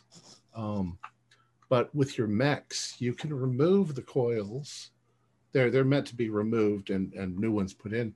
But you could create another array, even a circular array, somewhere nearby and turn it on, and it would be a pretty strong magnetic field. You'd have to be careful, because if it was too close to the station, literally tables and things would just go flying out they'd fly up to the dome and they'd get stuck on the glass. But right. And also, if you were working in a mech near it, you could have some terrible accidents. that's true. Mm-hmm. Yes. But that sounds very promising. Perhaps a coil array from pieces of our broken mass driver could provide a suitable trap. And we could if it is attracted to the magnetism, we can litter a ring of metallic debris around it. So when the mass driver's on, it'll,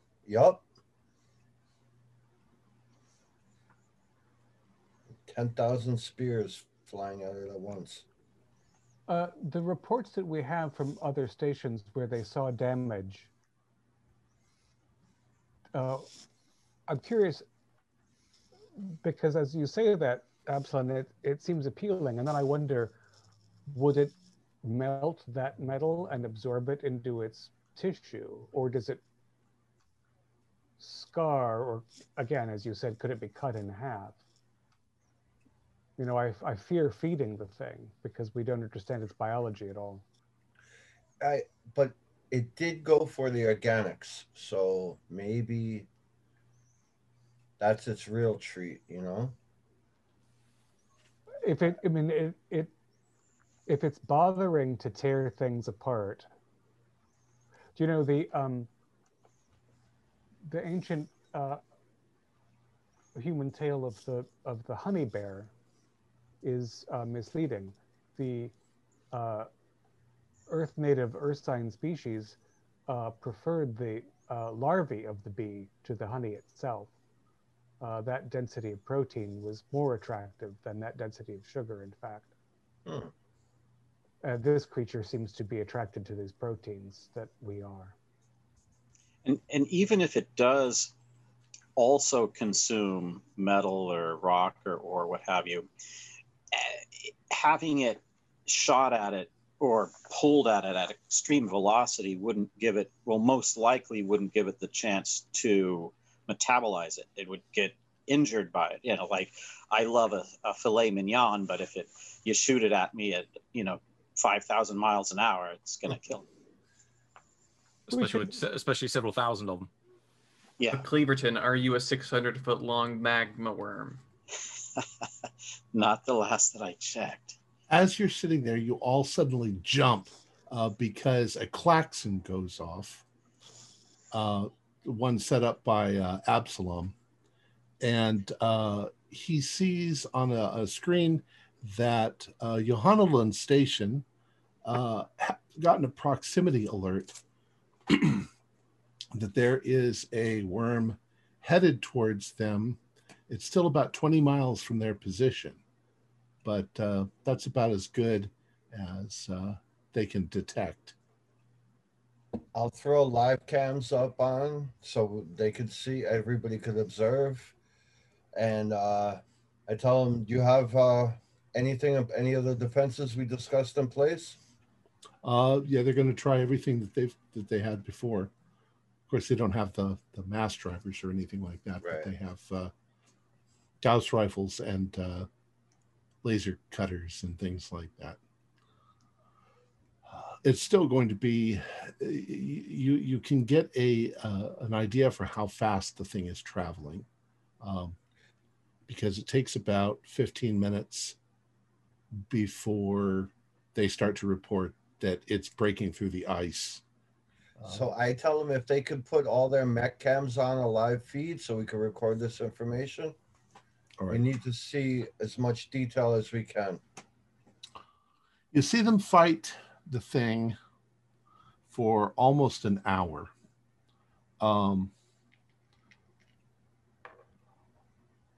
Of course, the thing itself does most of the damage. It just by leaning on their station or hitting it a few times, it cracks through the glass.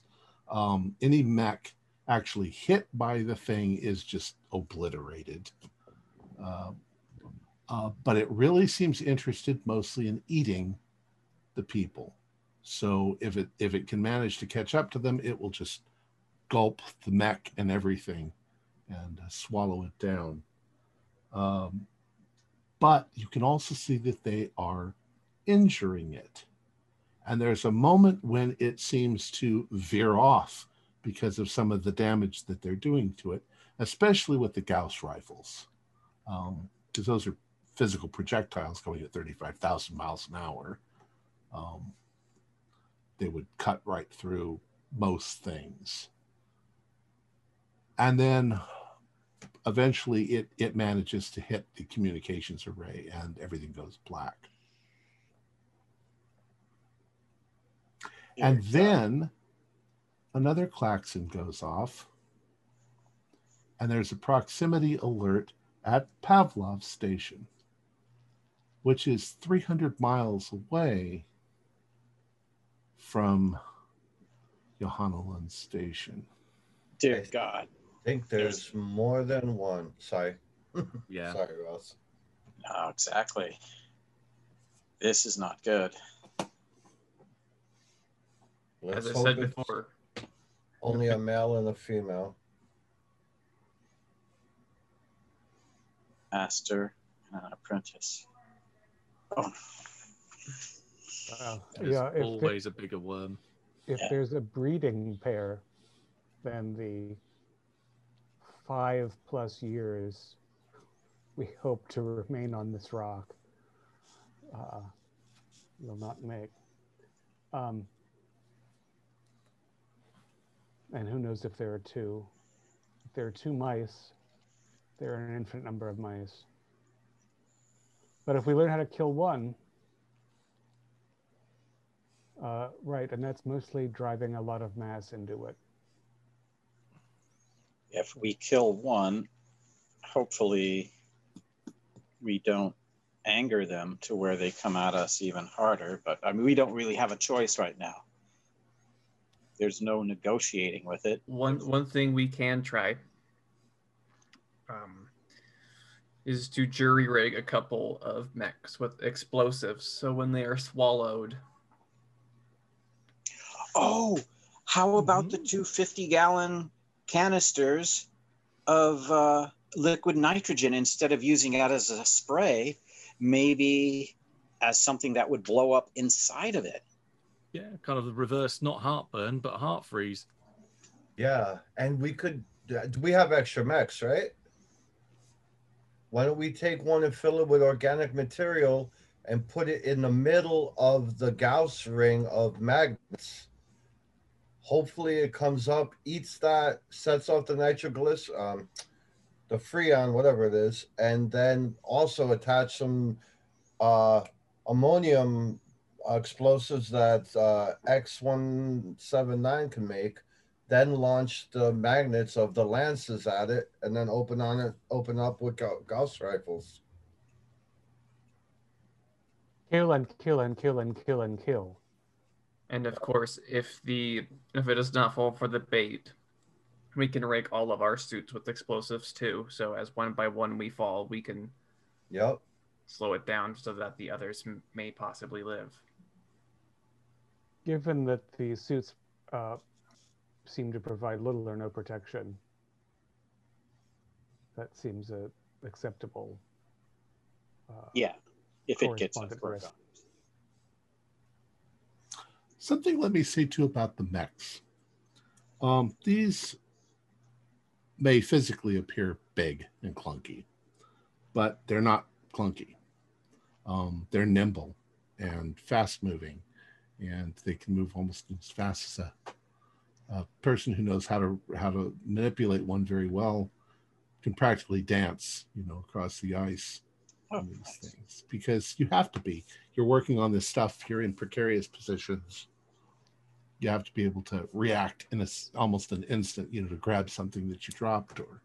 Some of us have spent a great deal of our mature lives within a mech, right? In fact, and they are much like a second skin. So it's true. We can.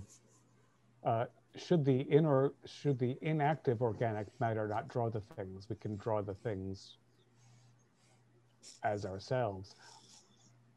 Do the mechs exhale? I mean, how does the thing know that we're inside it, I wonder? If it's a completely sealed environment, how can it tell that there's organic yummies inside the metal case? It might be venting the carbon dioxide. Or maybe just that it's moving and then for it thinks food. Yeah, and anything that moves will also generate heat, especially on this surface. Yes, they definitely give off a heat signature. Can we remote control a mech? Yes. So then we could stuff it with organic material and remote control it and jump right down its gullet and then ignite the liquid nitrogen. Then put the magnets on and call it a day and crack open that one bottle of whiskey I was able to dig out of the rubble. And I put it up on the shelf as like a little inspiration. Lefroy. I didn't tell Absalom that during one of the ice quakes, his bottle fell off the shelf and shattered, and I replicated it while he was asleep. Oh. As you guys are discussing this, an hour goes by, and Absalom, you start to get a transmission. It's garbled. It's obviously from a close range transmitter, and it's somebody in a mech. They are at Pavlov station. He says, we turned it. We managed to get it to turn away. How'd you do that? So we just hit it with everything that we had, and it was injured enough that it turned away. Did you see only one? Yes, we only saw one. Are there more? Two stations were attacked almost simultaneously, within minutes of each other. Well, in any case, it can be attacked. Excellent. Where are you, and are you coming to us? No, we're trying to make our way to Blixen Station. It's the closest one to us. I'll radio ahead and let them know. Yeah, tell them if they've got transports. We might be able to move faster. So I go ahead and radio ahead that they have incoming. All right. So I assume you're going to set all of this up. Yes. Yes. Okay. Well, let's see. Let's see if we can figure out what kind of damage that your weapons will do. You're going to have, you've got your Gauss rifles. You know what damage they can do. Are you going to make like, did you see you're going to make like a Gauss cannon? Something that you could aim. We will say that. I'm aiming for, depending on timing, 2 turret Gauss shooters. Nice chunks of regularly shaped sharp slag fired as quickly as possible at at least 180-degree angle if I can't manage 360. Okay. Let's say that those do 1d100 times 3. And let's just put a plus 50 on that so that they do at least 50 when they hit. Yeah. Roll 1, 3, 7. That's my kind of rolling. Let's also, we don't know what your magnetic thing is going to do. I have no idea of knowing. Well, I figure we could take the struts used to make the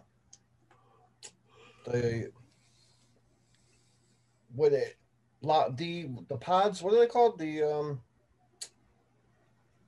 thing that melts down in. Oh, the harvester? Yeah. It would have to have struts that lock into the ice. So they would be spiked, I would assume, to dig into the ice. So we'll take as many of them as we could find and place them so they launch out, the spike ends facing the circle. And then every nut and bolt and every other kind of, if we got 10,000 bolts, we'll take 1,000 of them. We get screws, we could take, 1/10 of each metallic item and just scatter them in a massive circle around the Okay. Something I would like you to think about and consider is you have no way of testing it, which means you have no idea how close you can be to it before you guys you just yanked off and flung at the. I guess you could probably use it with physics and math, but and we could take the user manual for the device, and we would have to know how far away we'd have to be when it's in operation in our mech suits, I'm sure. Right.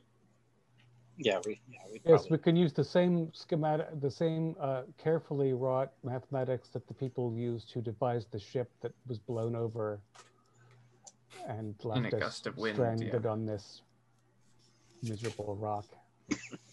All right. The figures were so good before.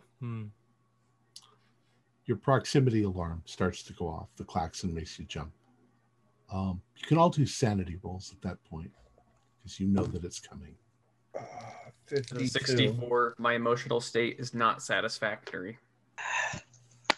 I too am not prepared for this. I passed by 2. I passed.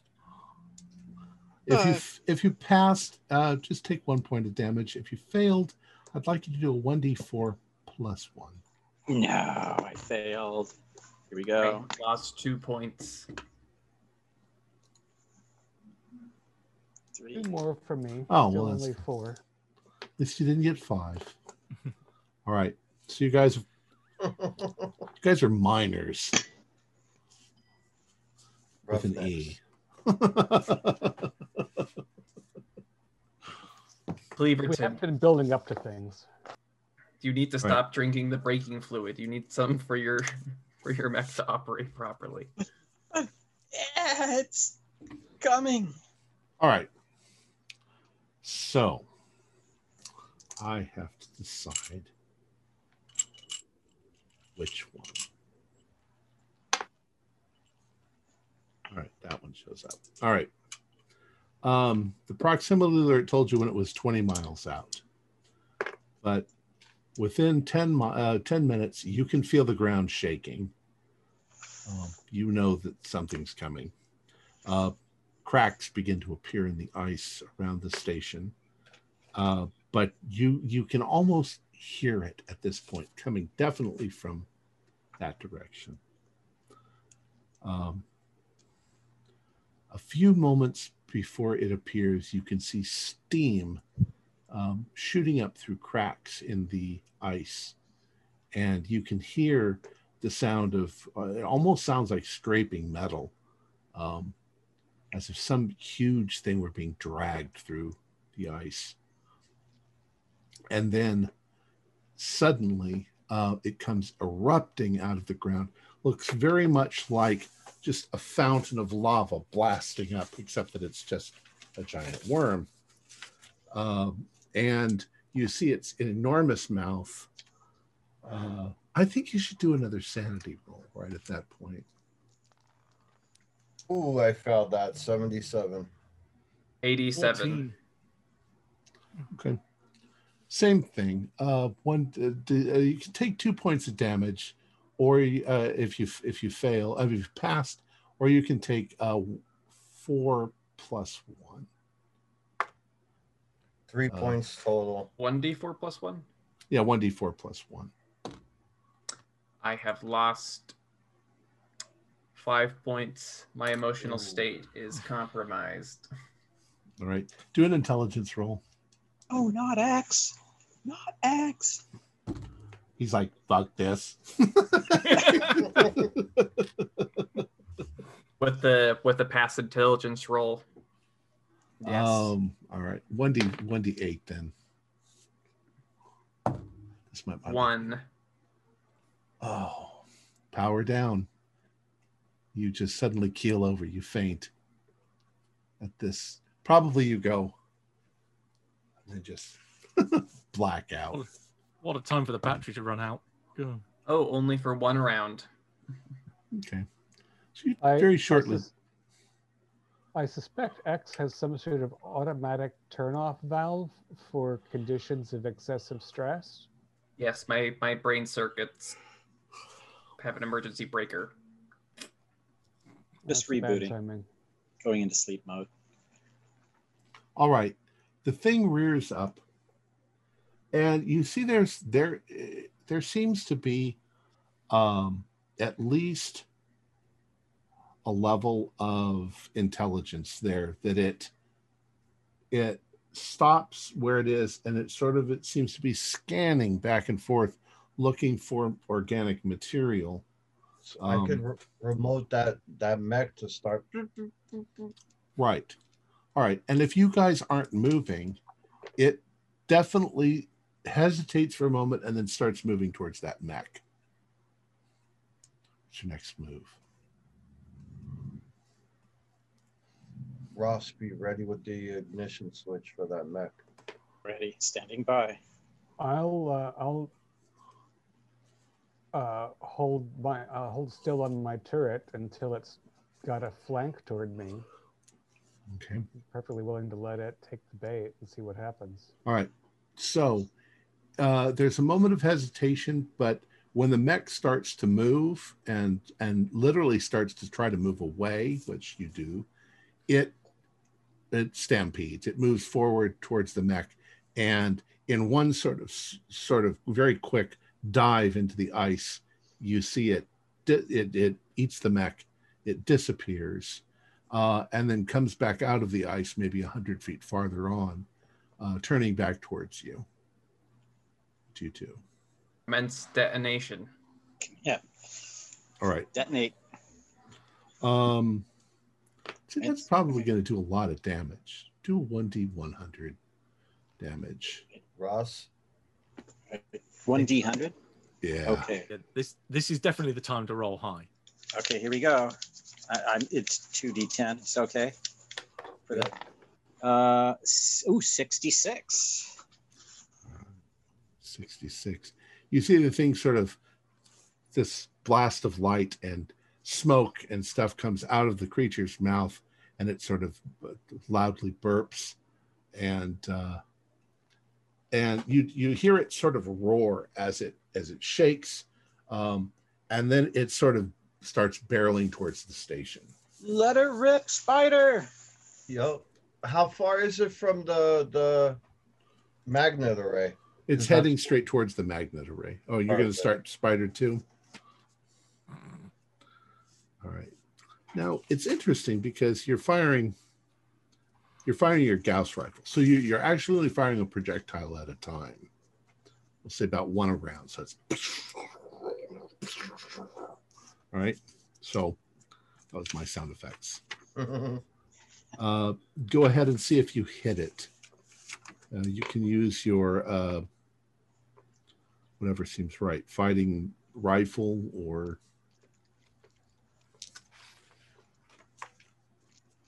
Would that be mech combat or is that physical combat? he's using a gun. So Oh, okay.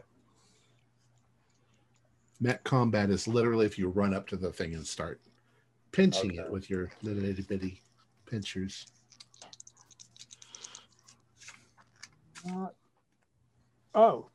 33 for 35. So not sweet, but effective.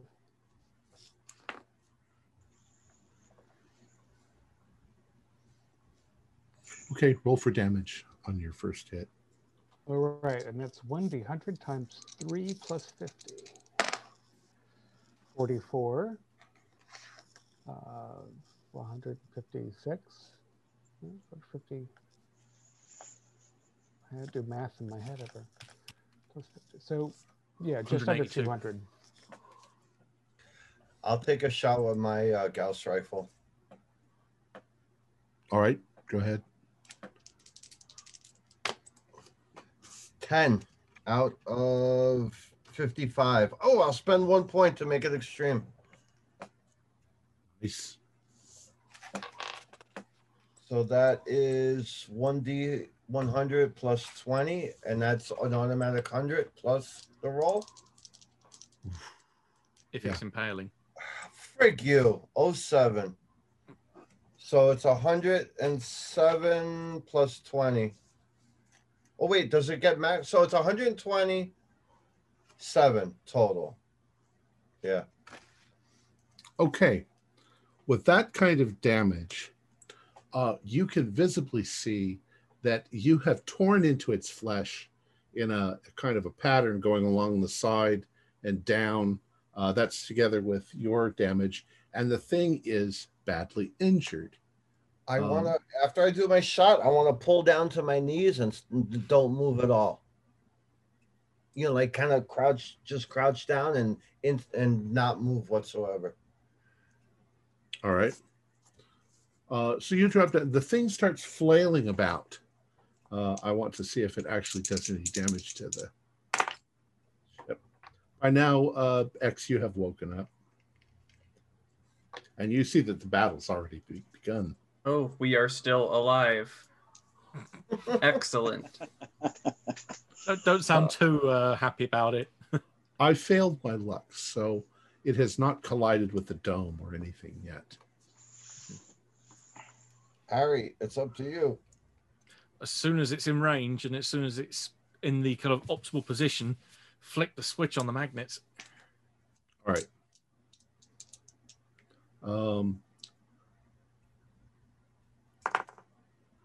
It's actually not magnetic. So all of the shrapnel goes flying, though, towards the center of the magnets.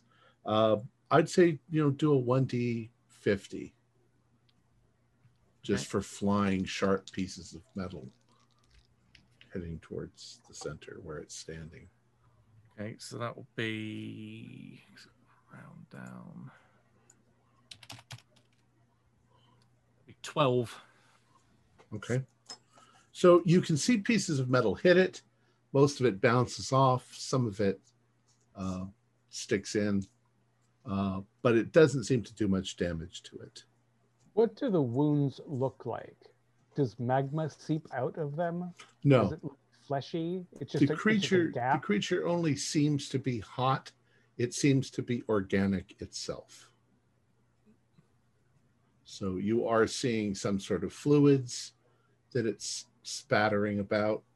They don't look like magma. If we survive this, we should get a sample of whatever came out of this fucking thing. Whatever you say. Ross, check the array and see if we've got any more company coming, because we look like we're doing all right so far. All right, scanning now. Am I detecting anything? Let's see. Do a luck roll. Scanning. Luck roll is a 05 Okay. out of 70. At the moment, you don't see anything else coming. Of course, the array is showing there's a tremendous amount of vibration, but that's because of this thing. X. I'm ready for another shot. If it's Oh. Do you I want to would do like anything? to introduce it to my laser cutter. Okay, so you're going to move towards it, huh? And try and punch it or cut it? Yeah, pretty much. All right. Do a luck roll. Or do an attack roll. As if you were brawling. Or what's the range of the laser cutter? Only about 6 feet. Oh, geez. Oh, so it's a brawling. Oh, Jesus. I pass. Oh, no. All right. I got a Run 90. alongside I got a 93. So let's say you run up, you leap, you land on top of it, and you just start running your laser cutter down its back, if that's its back or its front or whatever it is. Do damage.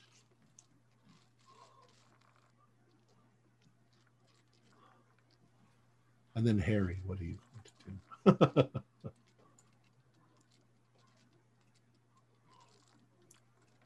5d20 plus 20. Ouch. Yep.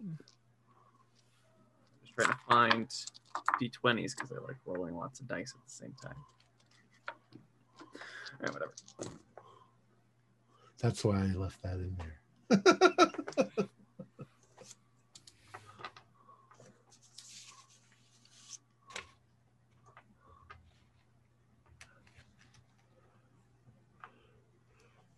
I don't remember what I put your laser knife, Absalom.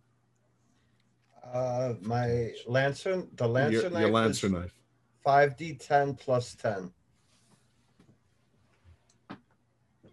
So that was 87. Ooh. All right. At this point, you have created a huge gash down the side of this thing. And it starts to flail wildly. Do a luck roll, X, to see if you manage to get off and get out of the way before it hits you. A 95 is not a satisfactory result. Ooh. All right. I rolled a 5. Does he get a dodge? That's what he just kind of did. Oh, all right. By dodge, you mean splat. Yeah.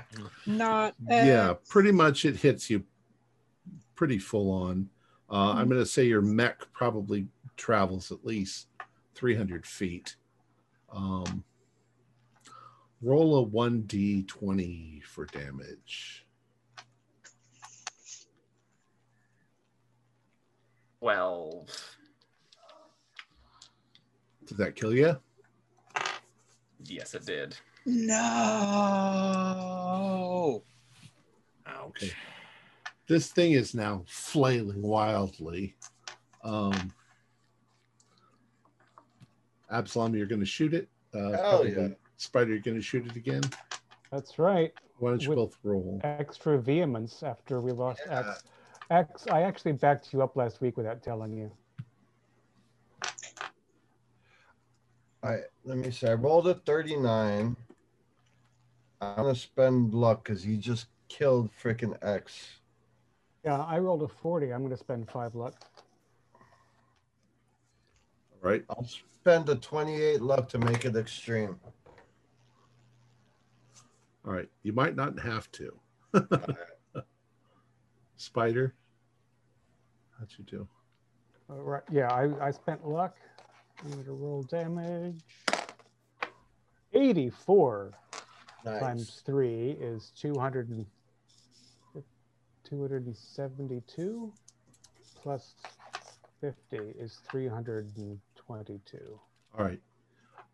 You guys aim at that area that that X cut open, and you hit it with everything you've got, and the thing writhes for a moment, and then you've literally cut it in half, and it falls to the ground, and its body is twitching and wild. So you guys have to get away from it, but it eventually slows down and stops moving.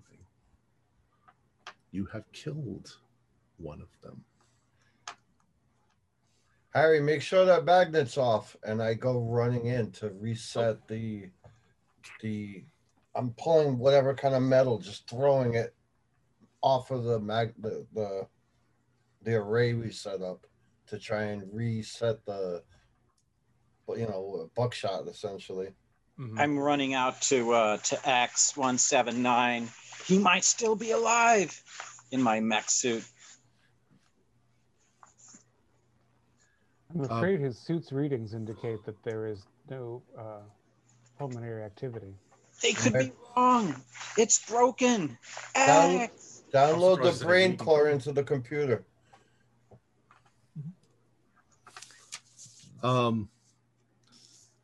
Unfortunately, you can download all of his information, but personality does not transfer with that. Personality was himself. So you have whatever knowledge he had obtained, but I was hoping he could work remotely through the computer systems. 179 is gone. Of course, you can upload his stuff into 180. Yeah. I mean, No. It's a pity we can't. It would not be very inspirational to name the creature for him. If he had been named Everest or Indiana, we could call it the Indianasaurus or something, but X.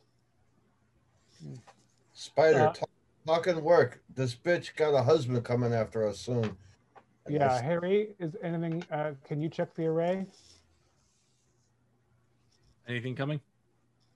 Nothing at the moment. Now we can play this out like we just did, or we can just say that now that you've killed one and you know they can be killed, you managed to kill the second one as well.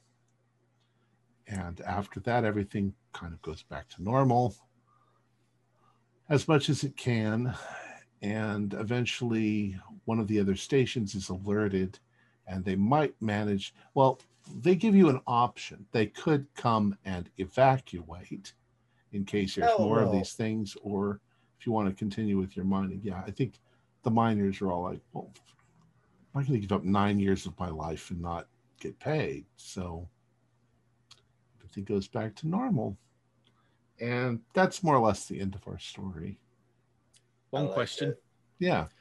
The worm meat, if we were to cut some of that up, is that, if we run analysis on it, is that edible? Is it edible? Let's do a luck roll. I mean, we already have a lot more food than we have residents after the vast. That is true. I got a 22, so yeah, I mean, it's mildly, it probably tastes a little like fish. It just means we've got extra food if we need it. Excellent. And a lot of it, being 600 Worm feet bacon. long. Okay. I will do studies on the organic nature of the material that survives from these worms. It's very strange indeed. Part of the substance of these things doesn't seem to actually exist in our universe. It seems to be phased in some way into some other world. But we can tie that all together, because what I was going to say earlier when you were trying to put things together is you have filaments that are 1,000 times stronger than steel. So if you wanted to put, harpoons that you could fire, and those things are actually made out of the spider webs of Apaknacha, which you guys figured out a long time ago, and kill that damn spider, but use the fibers. In this case, these things are basically doles. but they're fire dolls, if you will. Nice. Hot dolls. And it was the accident that awakened them. They'll sleep for 10,000 years and awaken to mate, and then sleep for another 10,000 years. And in this case, you just happened to be here, and they were hungry, so that was the end of most of you. But you guys had some pretty serious fighting. I mean, That was now awesome. that you guys have moved out into outer space, aliens, yeah, just deal with it. You know. With extreme prejudice. Right. Well, All it's right. true. Yeah, the stuff that tears humans apart, we've got stuff against that because we live in places that tear humans apart. Well, we'll talk about it a little after I finish. Our players included Matthew Sanderson, David Gassaway, Jason Melnichuk, Morgan Llewellyn, and Stuart Lively, with myself as the keeper of the secrets. We have a Discord server where you can chat with our members. You can set up private games. You can learn the finer arts of gameplay and game mastery. There's a link below. We're currently producing up to 4 shows a week with music and sound effects added in post-production in order to create a richer listener experience. We provide audio-only versions of our shows free for you to download from Podbean or iTunes. The costs involved with the show are provided almost entirely by our patrons. Without them, we wouldn't be able to do what we do. If you'd like to help support our show, please visit our Patreon account. Just $1 to a month helps us a lot. You can find a link in the description below. Like, share, and subscribe to our channel, and punch the bell icon for updates on our latest shows. And leave us some comments. We enjoy reading them and answering any questions you might have. This is Tom Rayleigh, together with all the members of our gaming club, inviting you to journey with us once again into the darkness for another adventure into the universe of H.P. Lovecraft at the Call of Cthulhu role-playing game. Until next time, good luck. Good game.